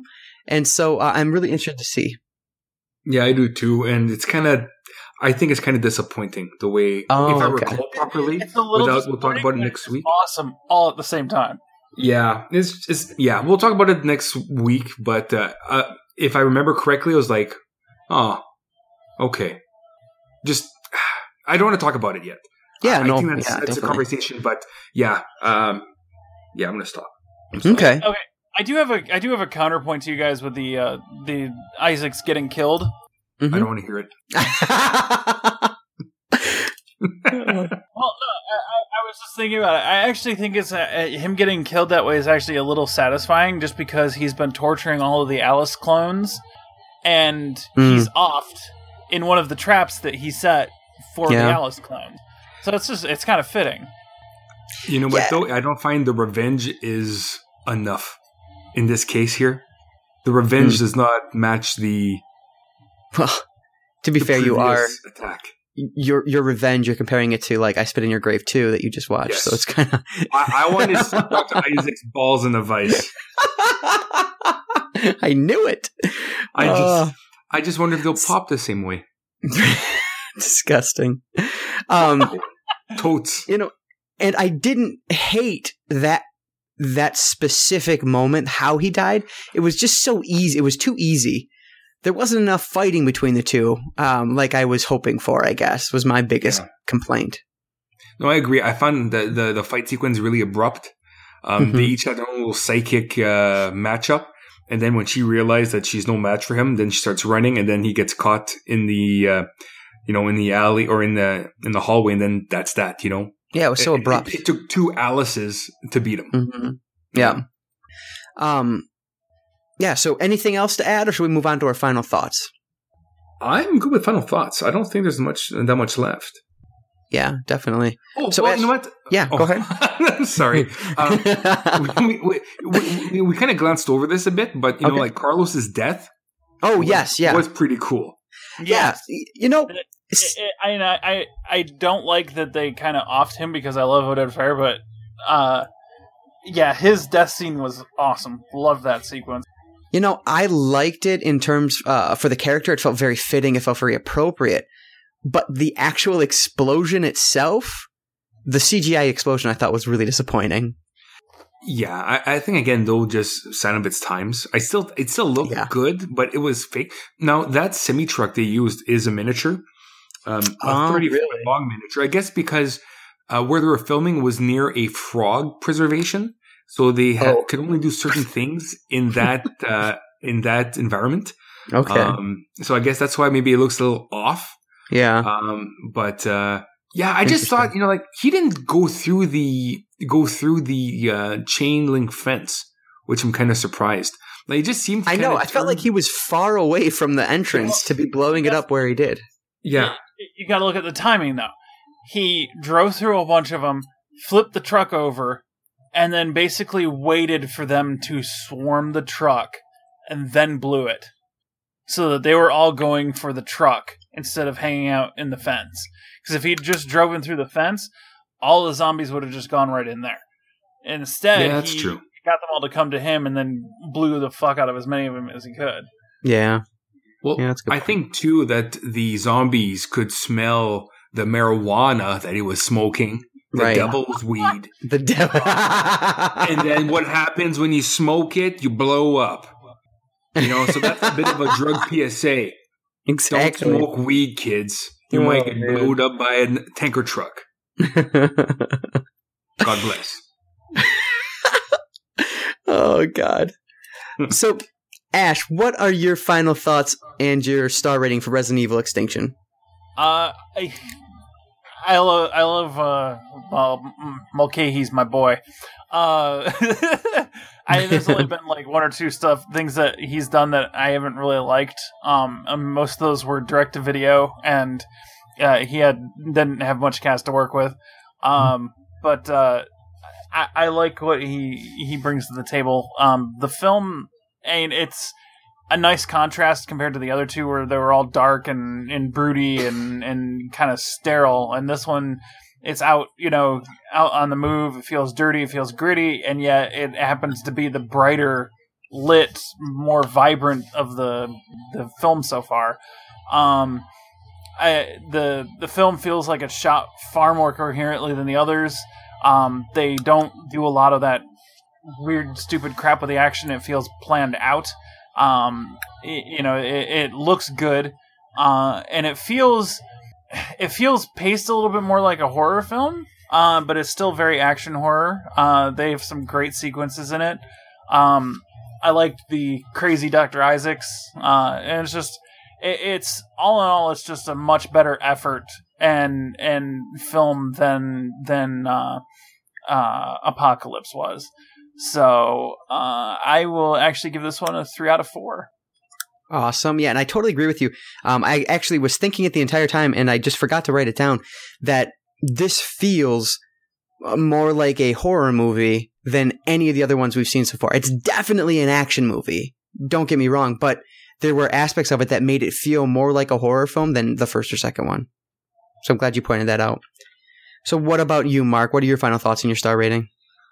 I came into this movie remembering not liking it very much, and I don't know, I must have been smoking the devil's weed because I actually really enjoyed watching this movie. I think the reason why I wasn't excited for this one is because it played so much on TV. So, but I keep seeing the same section in Las Vegas when the super zombies come out. So I wasn't really excited to watch it, but watching it again, I really dug it. And so far, it's probably my favorite of the series. Again, is it because I watched this one on Blu-ray and the other one's on DVD? Possibility. But yeah, I would see. I gave the first two 3. I like this one more. I don't think it's a perfect film. I wish we did quarter points, but I'm going to give this a 3.5. Okay. Sounds good. Yeah. So Ash, you gave it a 3.0. Mark, you gave it a 3.5. And so me, there's a ton to like about Resident Evil Extinction. I love the introduction of Claire and her convoy, and the fact that Alice has even more power than before, but manages to use it in a more realistic way. Sure, the over-the-top action sequences of Apocalypse were a lot of fun, regardless of what Mark thinks. I'm just kidding, Mark. But this film, it felt more grounded, which helped make the characters more effective, I thought. I love the big action sequence in Las Vegas, but the final boss battle was a bit of a letdown for me. It ended without much happening, when it really felt like that could have been the best final battle in the series yet. But that disappointment aside, I really like this entry. The introduction of multiple Alices has me really interested to see where they go from here, because I just don't remember much of the next film. I love Ali Larder, and she does a great job as the leader of the convoy. The CGI I found was a little bit questionable at different points, most notably the explosion and Dr. Isaacs when he first turns, the very beginning of when he turns. But I mean, it doesn't kill the film at all, obviously. I just found Extinction to be another good example of how to do action and horror right. So I'm going to give Resident Evil Extinction 3 out of 4 stars. So fucking-tastic. So next week we move on to the 4th of 6th film in this series, and that is 2010's Afterlife. So join us for that. All right. So yes. Yeah. Let's move on to round 14 of the Besting the Backlog challenge. So it is, this of course is where we try to conquer our personal backlogs 1 week at a time. And, each one of us takes a look at the other's unwatched pile, whether it's their home video collection or one of their streaming services like Netflix, Amazon Instant Video, or Vudu. And they pick one film the other hasn't seen yet and challenge them to watch that film before the next podcast, where they then give a review of that film. So, Mark, you were watching Frozen, not the Disney musical, but the Adam Green horror film. Ash, you were Ash, you were watching Lovelace, and thanks courtesy of Mark, and I was watching Dread, courtesy of Ash. So, Mark, jump in. What did you think of 2010's Frozen? Oh, I loved it. Yes. I seem to be liking a lot of stuff, and that I'm a positive fanboy right now, but you know what? I've been watching good stuff. So I watched this just this afternoon. I didn't get a chance to watch it previously.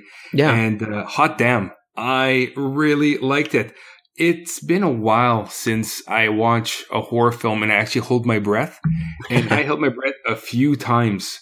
The only downside to this is that I can't watch this for the first time again.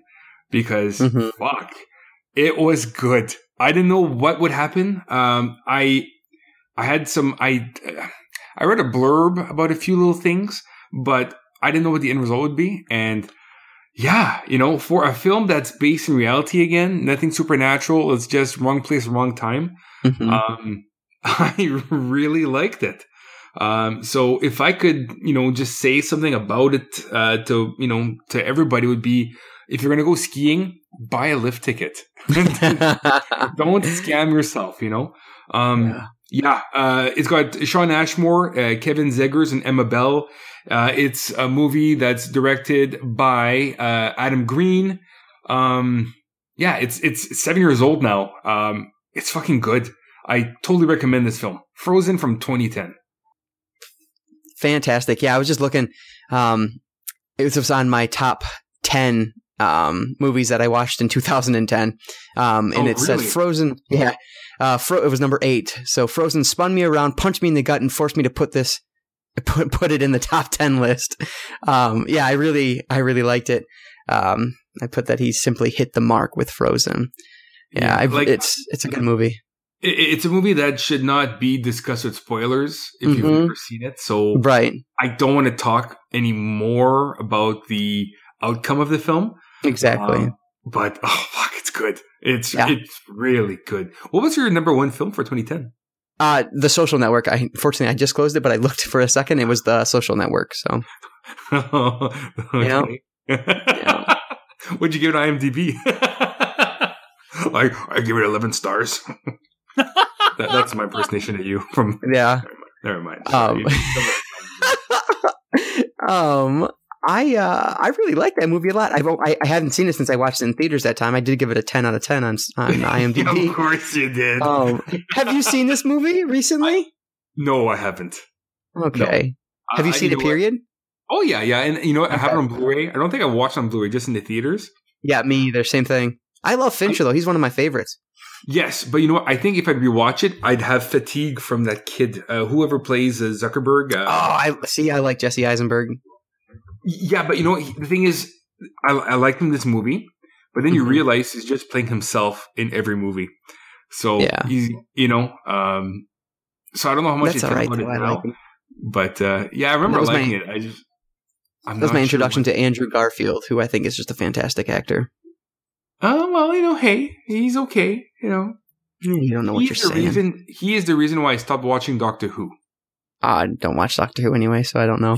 He's in a 2-parter Doctor Who, where it's a horrible.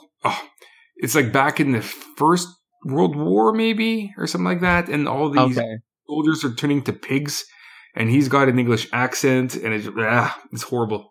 That's his natural. That's his natural accent. Doctor. Yes. Really? I didn't know he was English. Yeah. Yep. Oh. Yeah, he's not. I'm not a big. That's it. I liked him in the Spider-Man movies. Like, I don't think the Amazing Spider-Man and Spider-Man 2 failed because of him. I thought he was a great Peter Parker. No, I absolutely agree with you. Yeah, and also I want to see his Hacksaw Ridge. I haven't had a chance to watch that yet. Yeah, exactly. I've heard he's great in that. But yeah, so he moved to UK when he was 3, so I'm sure his accent is natural. Oh, I didn't know. I'm sure it's how he really talks. But yeah. So anyway, so you gave Ash Lovelace to watch. So Ash, go ahead and talk about Lovelace. Oh wait, Mark, stop. Yes. Wait, did you give Frozen how many stars? I didn't ask. Oh, shit. I'd give it 3.5. Awesome. 3.5 out of 4. Perfect. All right, Ash, I apologize for interrupting you. What did you think of Lovelace? Talk slowly.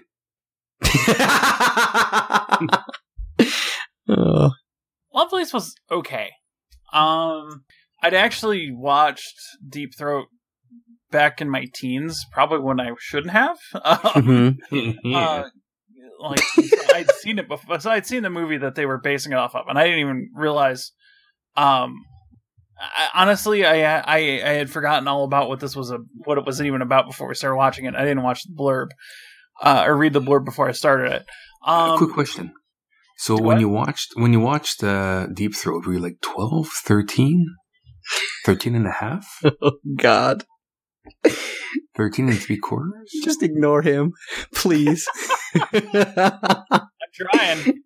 Inquiring minds want to know. Impenetrable. I was a teenager and I was with a bunch of my buddies, so yeah, no, nothing happened. It was just like, okay. Hands above the pillow. But anyway, Lovelace is like basically it's a docudrama about the film's star who whose only entrance into the world of porn was the film. We kind of get the film. The first like third of the film is kind of like from the outside looking in. Here's the glamour. Here's how this all kind of fell into place, and how wasn't it amazing?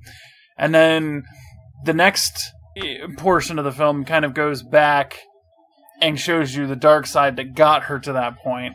And then the last third of the film is kind of like the aftermath. It was interesting. It was a little slow. I liked the fact that it was just full of people I'd seen in other stuff before. It was just like, wow. Like Chris Noth and the dude, like it was just like all these people I knew from all these different places. I'm like, holy crap. I think the thing that cracked me up the biggest, I think, was James Franco playing Hugh Hefner. That cracked my shit up. I actually had to pause the movie because I was laughing too hard. But I don't know. It's a little slow. It's a little more subdued than I thought it would have been.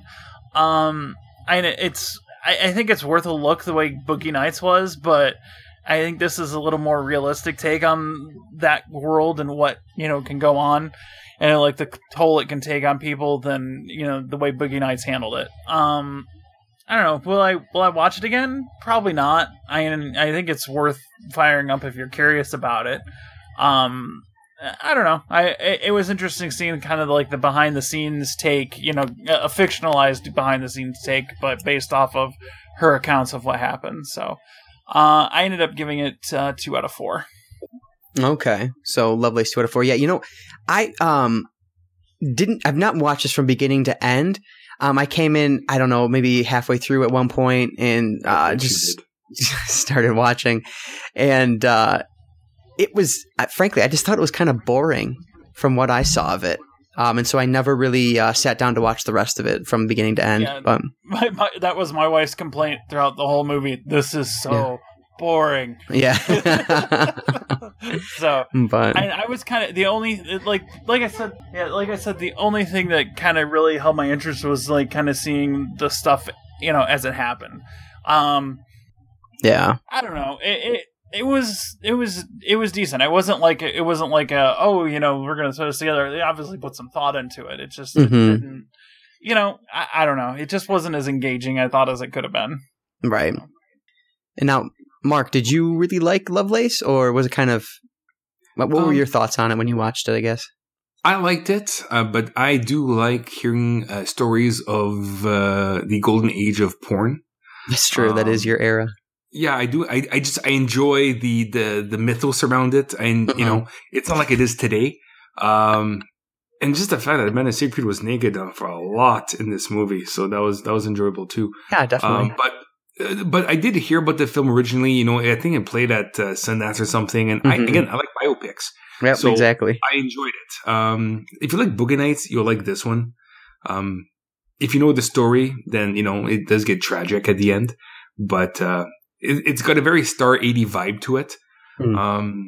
Yeah, I liked it. Would I buy it? Probably not, but it's on Netflix. It's free. Right, check it out. Exactly. Watch it 5 minutes at a time if you have to. Yep. Oh man! Sometimes some people it's only 3. No one's judging. I did like one of the sequence where they're ripping on the guy that she's doing the scene with.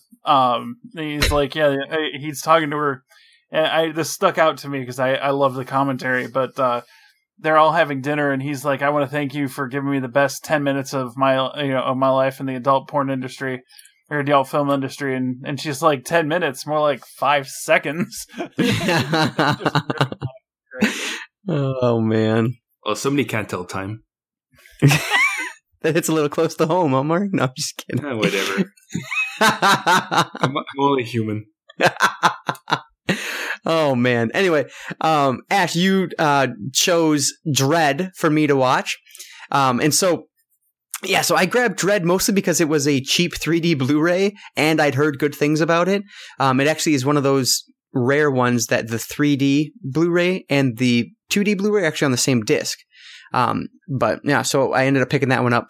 This one bombed at the box office from what I understand. I haven't verified that, but that's what I understood. It didn't bomb, but it didn't blow the doors off. Okay. Not enough for a sequel. Right. It's like they basically made back their money and that was it. Oh, okay. Gotcha.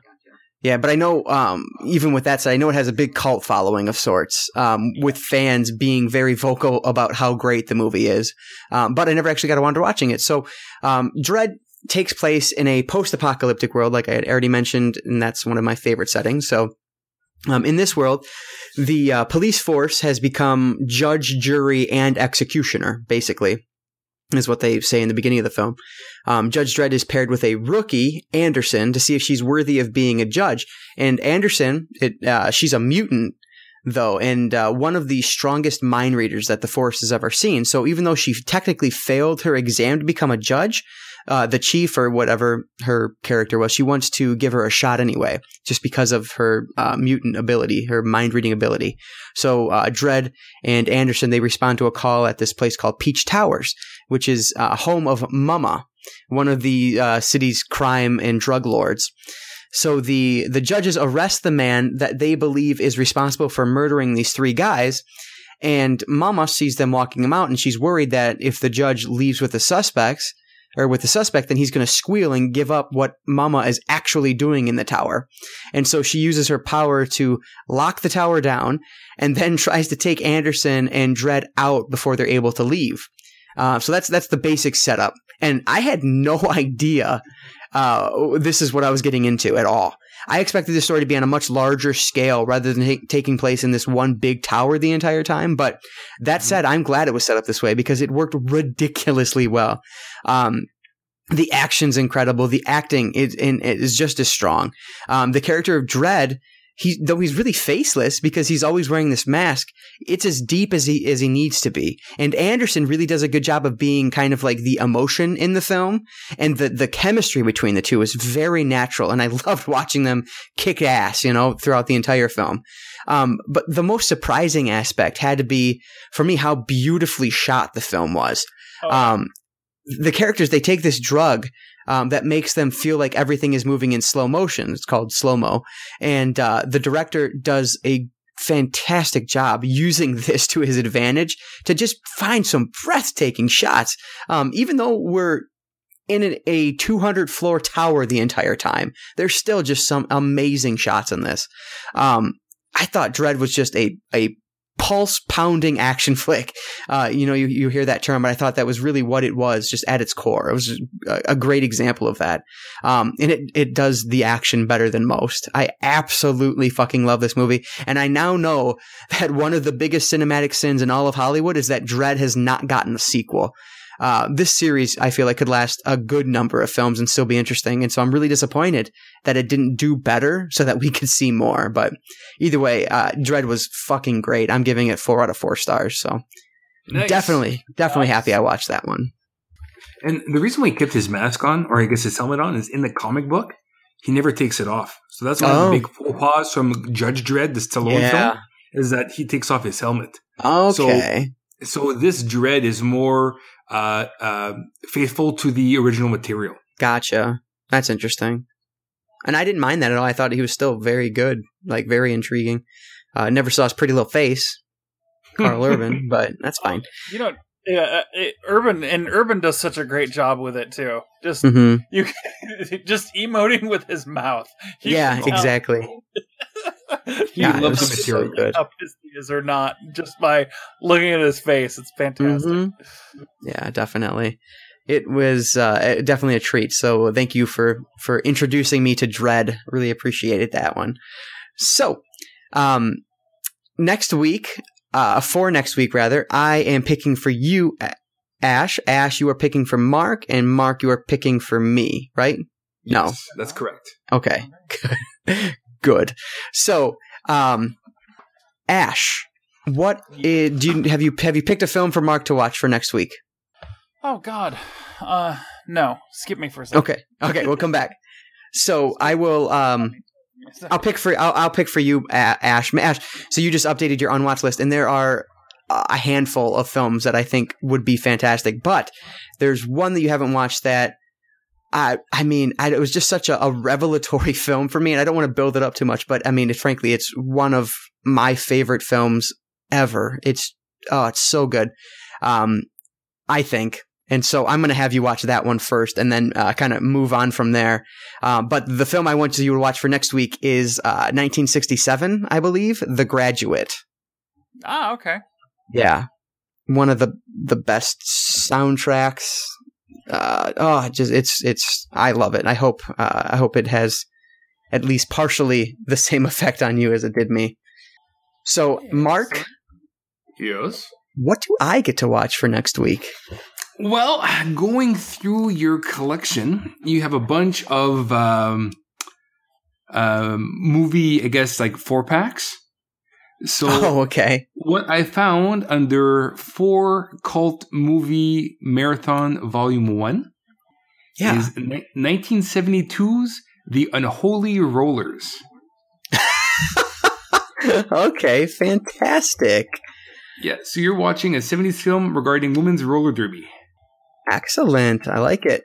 Yeah. I find we've been going kind of too recent, in the backlog. So we gotta kind of peel back a few layers here. Go down a decade or two. Yeah, perfect. And so Unholy Rollers from 1972. Excellent. So Ash is going to the 60s. I'm going to the 70s. Where's Mark going? Ash? Mark, going to send you. It's 90s? Fuck it. You're going to the 90s. Okay. Waxwork 2, Lost in Time. Ooh, and that's off the Vestron video I just got. Yeah. I loved the first one. I heard bad things about the second one, but that's okay. I am totally going to watch that. I first originally watched. I've never actually seen the first Waxworks at all. I've only seen Waxworks 2. Okay. But the first time I watched it was on like Cinemax or HBO way back when. But I enjoyed it. I don't remember even remotely what the hell was going on in that movie, but I do remember they had some decent practical effects that work. So. Well, I might actually rewatch the first one, then rewatch the sequel just because. If I have time, I will do that. But if not, I'm all up for watching that one. I'm excited. Yeah, I was thinking if I have time, I might try to watch both those also because I do own that same Vestron release, and so I need to watch that. And have you seen the recent releases for Vestron that's coming out in January? In January? Yes. So they're coming out later this month? So you're talking about as Parents was one of them. Parent, and then Layer of the White Worm, I think? Yeah, Layer of the White Worm. I think you're right, yep. And then there's a third one that's coming out in February. Yeah, I think there was one that was just announced that I was excited about, but I can't remember what the hell movie it was now. Well, I pre-ordered it just because they're... Even though it's in Canada it's like $45, so I'm not buying it. So I'm buying it through .com, and it's only $24.98. Let me just pull up my recent order history here, and I'll be able to tell you. But they just announced as well they're releasing the Wishmaster collection. So they're releasing Wishmaster 1 to 4. Wow! I've only seen the first two.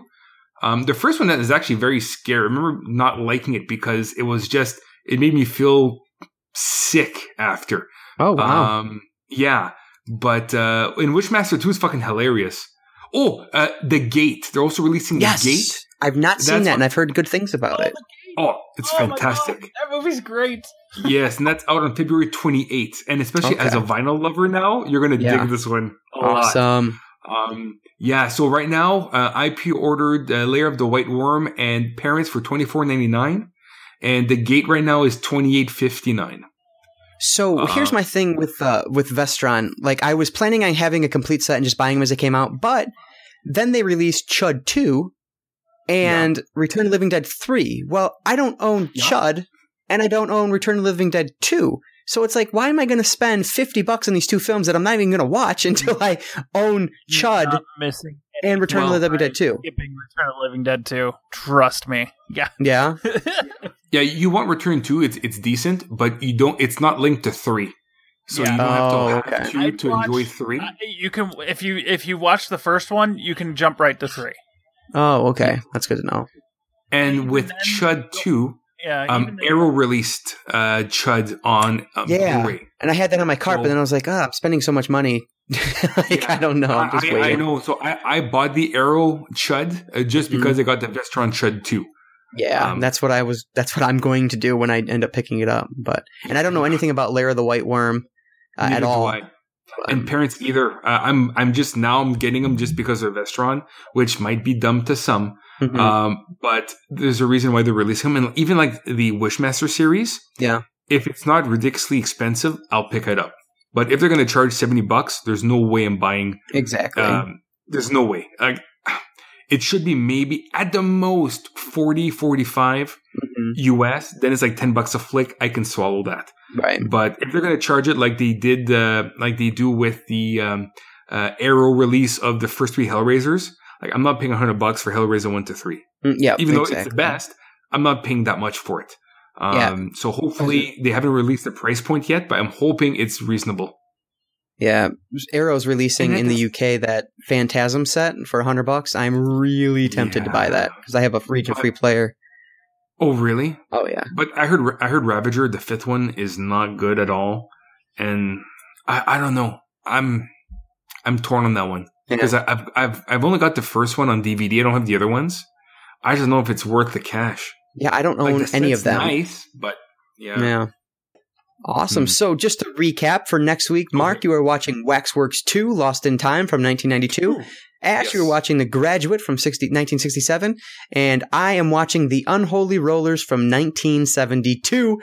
So it should be quite an eclectic mix for next week. I'm really excited. Yes. Related to Best in the Backlog Challenge. Yes. The Guest is on my backlog and has been for a long time since Mark mentioned it. It is leaving Netflix US on the 25th. So, yeah, if you haven't watched it yet, I'm going to end up watching that along with The Graduate. Yeah, definitely a good PSA there because that's one I need to watch as well. So hopefully I can watch that this week.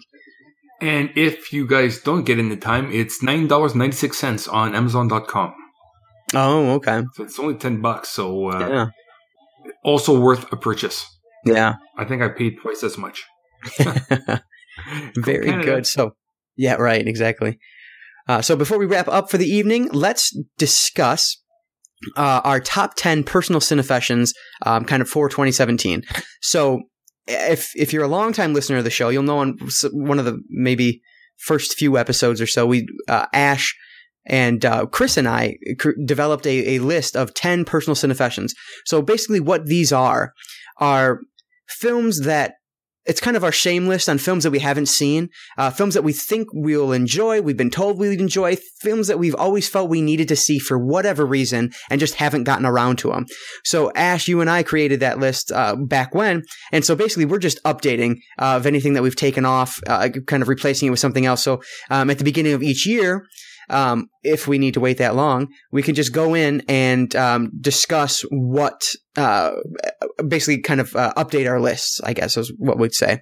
But Mark, this is going to be brand new for you. So I'll start. And so it was originally 12 films. We kind of chopped it down to 10 just because I forgot how many films it was. But okay. So films that were previously on my list that are no longer there are Rosemary's Baby, Die Hard, and Suspiria. So those were 3 original films that were on my list, but are no longer there. And so now on my list, I'm just going to go through, say my 10. We don't have to spend too terribly much time on this. Like I said, we talked about them in the past. But for me, I'm just going in alphabetical order here. So first up is 1977's Annie Hall. And really, this one represents more than just Annie Hall. I've never seen a Woody Allen film, period. And so that's really? Kind of, yeah, this is kind of just a representative of that as a whole. And so I have that one on there. A Clockwork Orange from 1971. I actually started watching this one and only made it like 20 minutes in, and I ended up just turning it off for whatever reason. Not that I disliked it. It's a strange movie, that's for sure, but definitely one I want to watch. Third up would be Godzilla, the original 1954 version. I own the Criterion Collection Blu-ray, so I just need to watch it. Number 4 on my list would be Hoop Dreams, the sports documentary. Also own it on Criterion. I love sports. I love documentaries. There's no reason I haven't watched this. I need to. So a new one on my list, and this is going to be the only new one from the original list that I created, which frankly a lot of our listeners wouldn't have heard anyway, I understand. But this one is 1979's Phantasm. I'm familiar with almost all of horror's biggest icons, but for some reason the tall man's always eluded me. I just have not watched this film. And so this is one I definitely need to see, and as soon as possible. The next up would be Raging Bull from 1980. Again, I love sports. I love sports movies. Taxi Driver is a personal favorite of mine, and De Niro is starring in Raging Bull as well. It's a Scorsese film. I mean, there's no reason I wouldn't like it. I need to watch it. Sunset Boulevard from 1950 was another one. This is one. When I was prepping to teach a film course, my professor who was helping me through that was just ranting and raving about how much I would like it, because he considers it a non-traditional horror film, and he's just certain I'm going to like it. And so I own it on Blu-ray. I just haven't watched it yet, so that's another one on there. Next up would be 1957's 12 Angry Men. I generally enjoy courtroom dramas whenever I watch them, whether it's on TV or in form of a television series or a movie. So I'm sure this is one I'd like, and I've heard obviously nothing but stellar things about it. So another one I want to watch. Number 9 would be 2001: A Space Odyssey, another Kubrick film. He's obviously an icon. The Shining is one of the greatest horror films out there. I like what I've seen from Kubrick in the past. I didn't really like what the hell. Dr. Strangelove, wasn't a fan of that one, but otherwise I've liked what I've seen of his. And so Clockwork Orange and 2001: A Space Odyssey are two that I definitely want to see. And then last but not least, and this is probably like the biggest one on here in terms of how disappointed I am in myself for not having seen it yet. And that's 1958's Vertigo, obviously the Hitchcock film. I'm really excited for my first viewing of this. And, it always appears on like the best of lists and whatnot. And so 1958's Vertigo is one of those that I just absolutely need to see. And frankly, I need to watch more of Hitchcock. I know Psycho and Birds and things like that.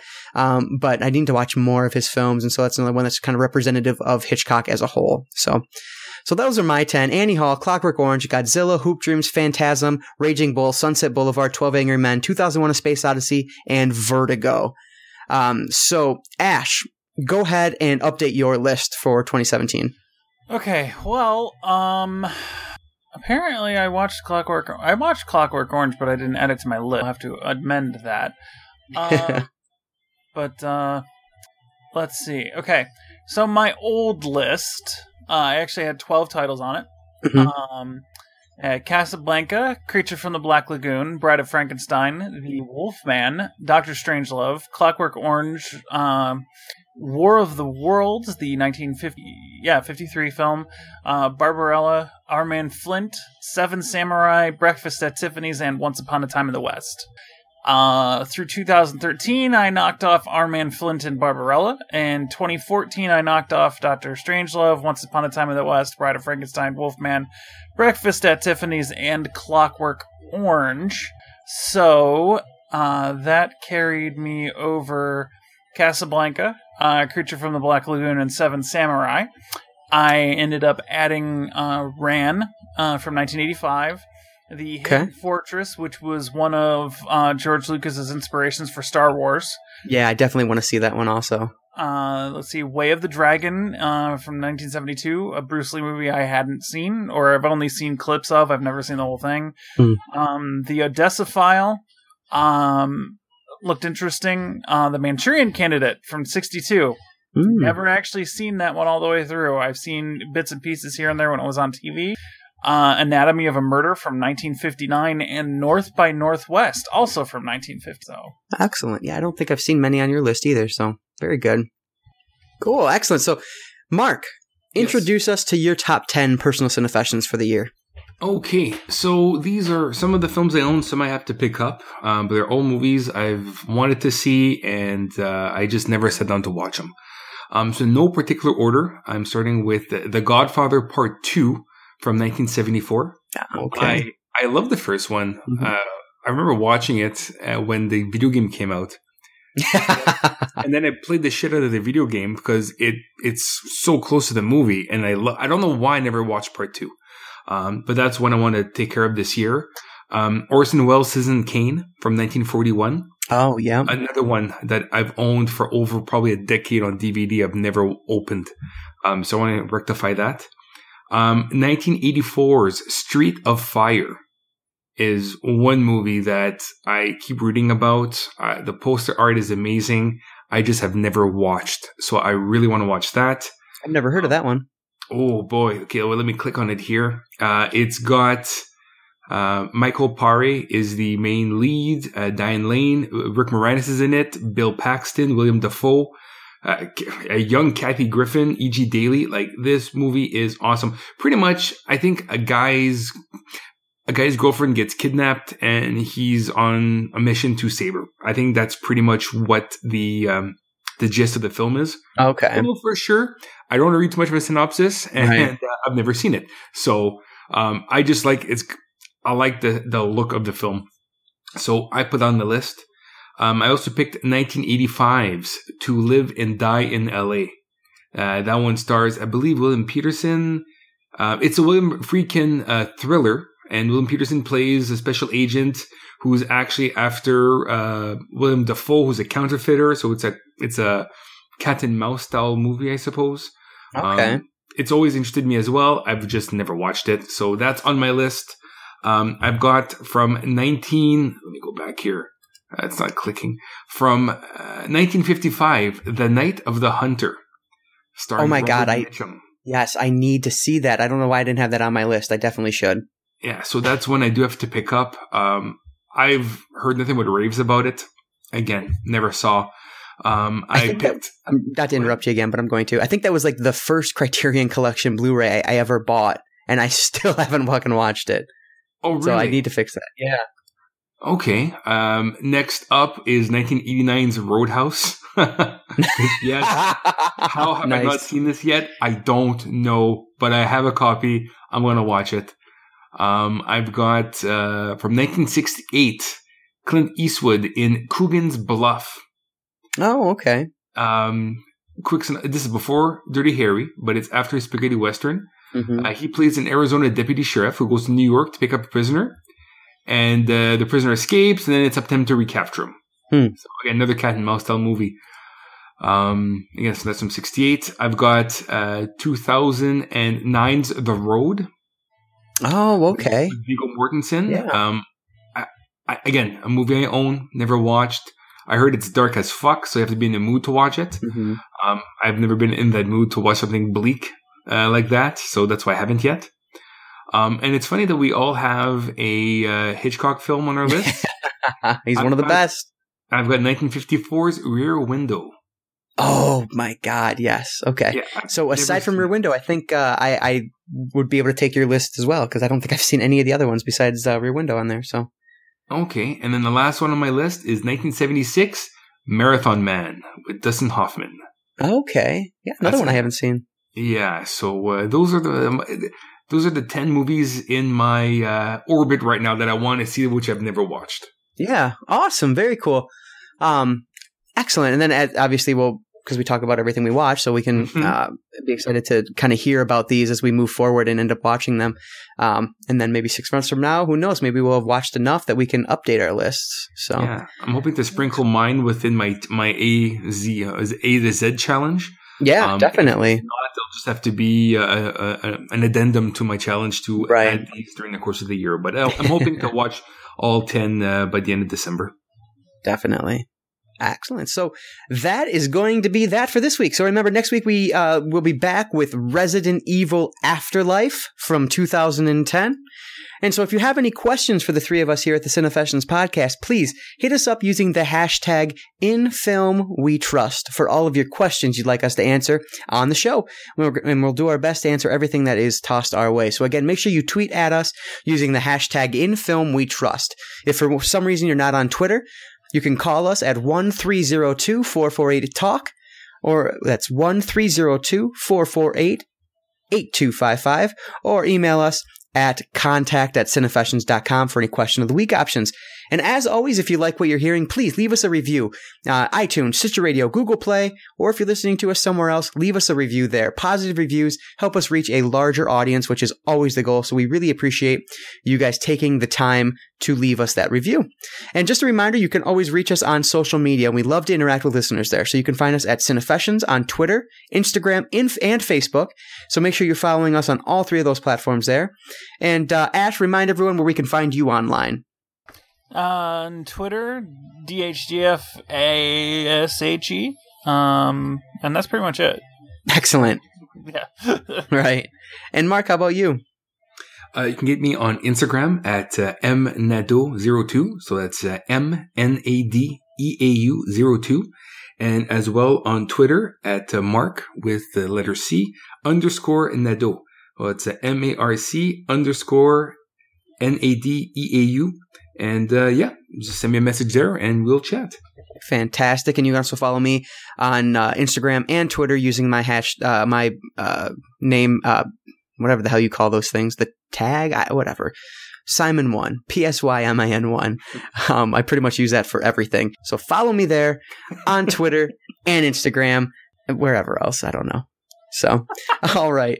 So thank you, Mark. Thank you, Ash, for joining me again this week. Ton of fun talking about Resident Evil and our personal Cinefessions.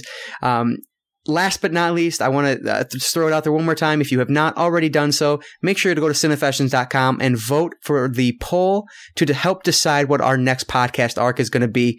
You're choosing one of the distributors for us to highlight. So it's either Drafthouse Films, Scream Factory, or Vinegar Syndrome. And it's up to you guys to let us know what you would like to hear us cover. Which 5 releases from one of those 3 companies would you like to hear us discuss most? Drafthouse Films, Scream Factory, or Vinegar Syndrome. Cinefessions.com. It's right in the right-hand side sidebar. You can't miss it. It's going to be right at the top there. Let your voice be heard and let us know what you would like us to talk about on our next podcast arc. So I want to thank you everyone for listening to the 77th episode of the Cinefessions podcast. And remember, in film we trust. We'll catch you next time.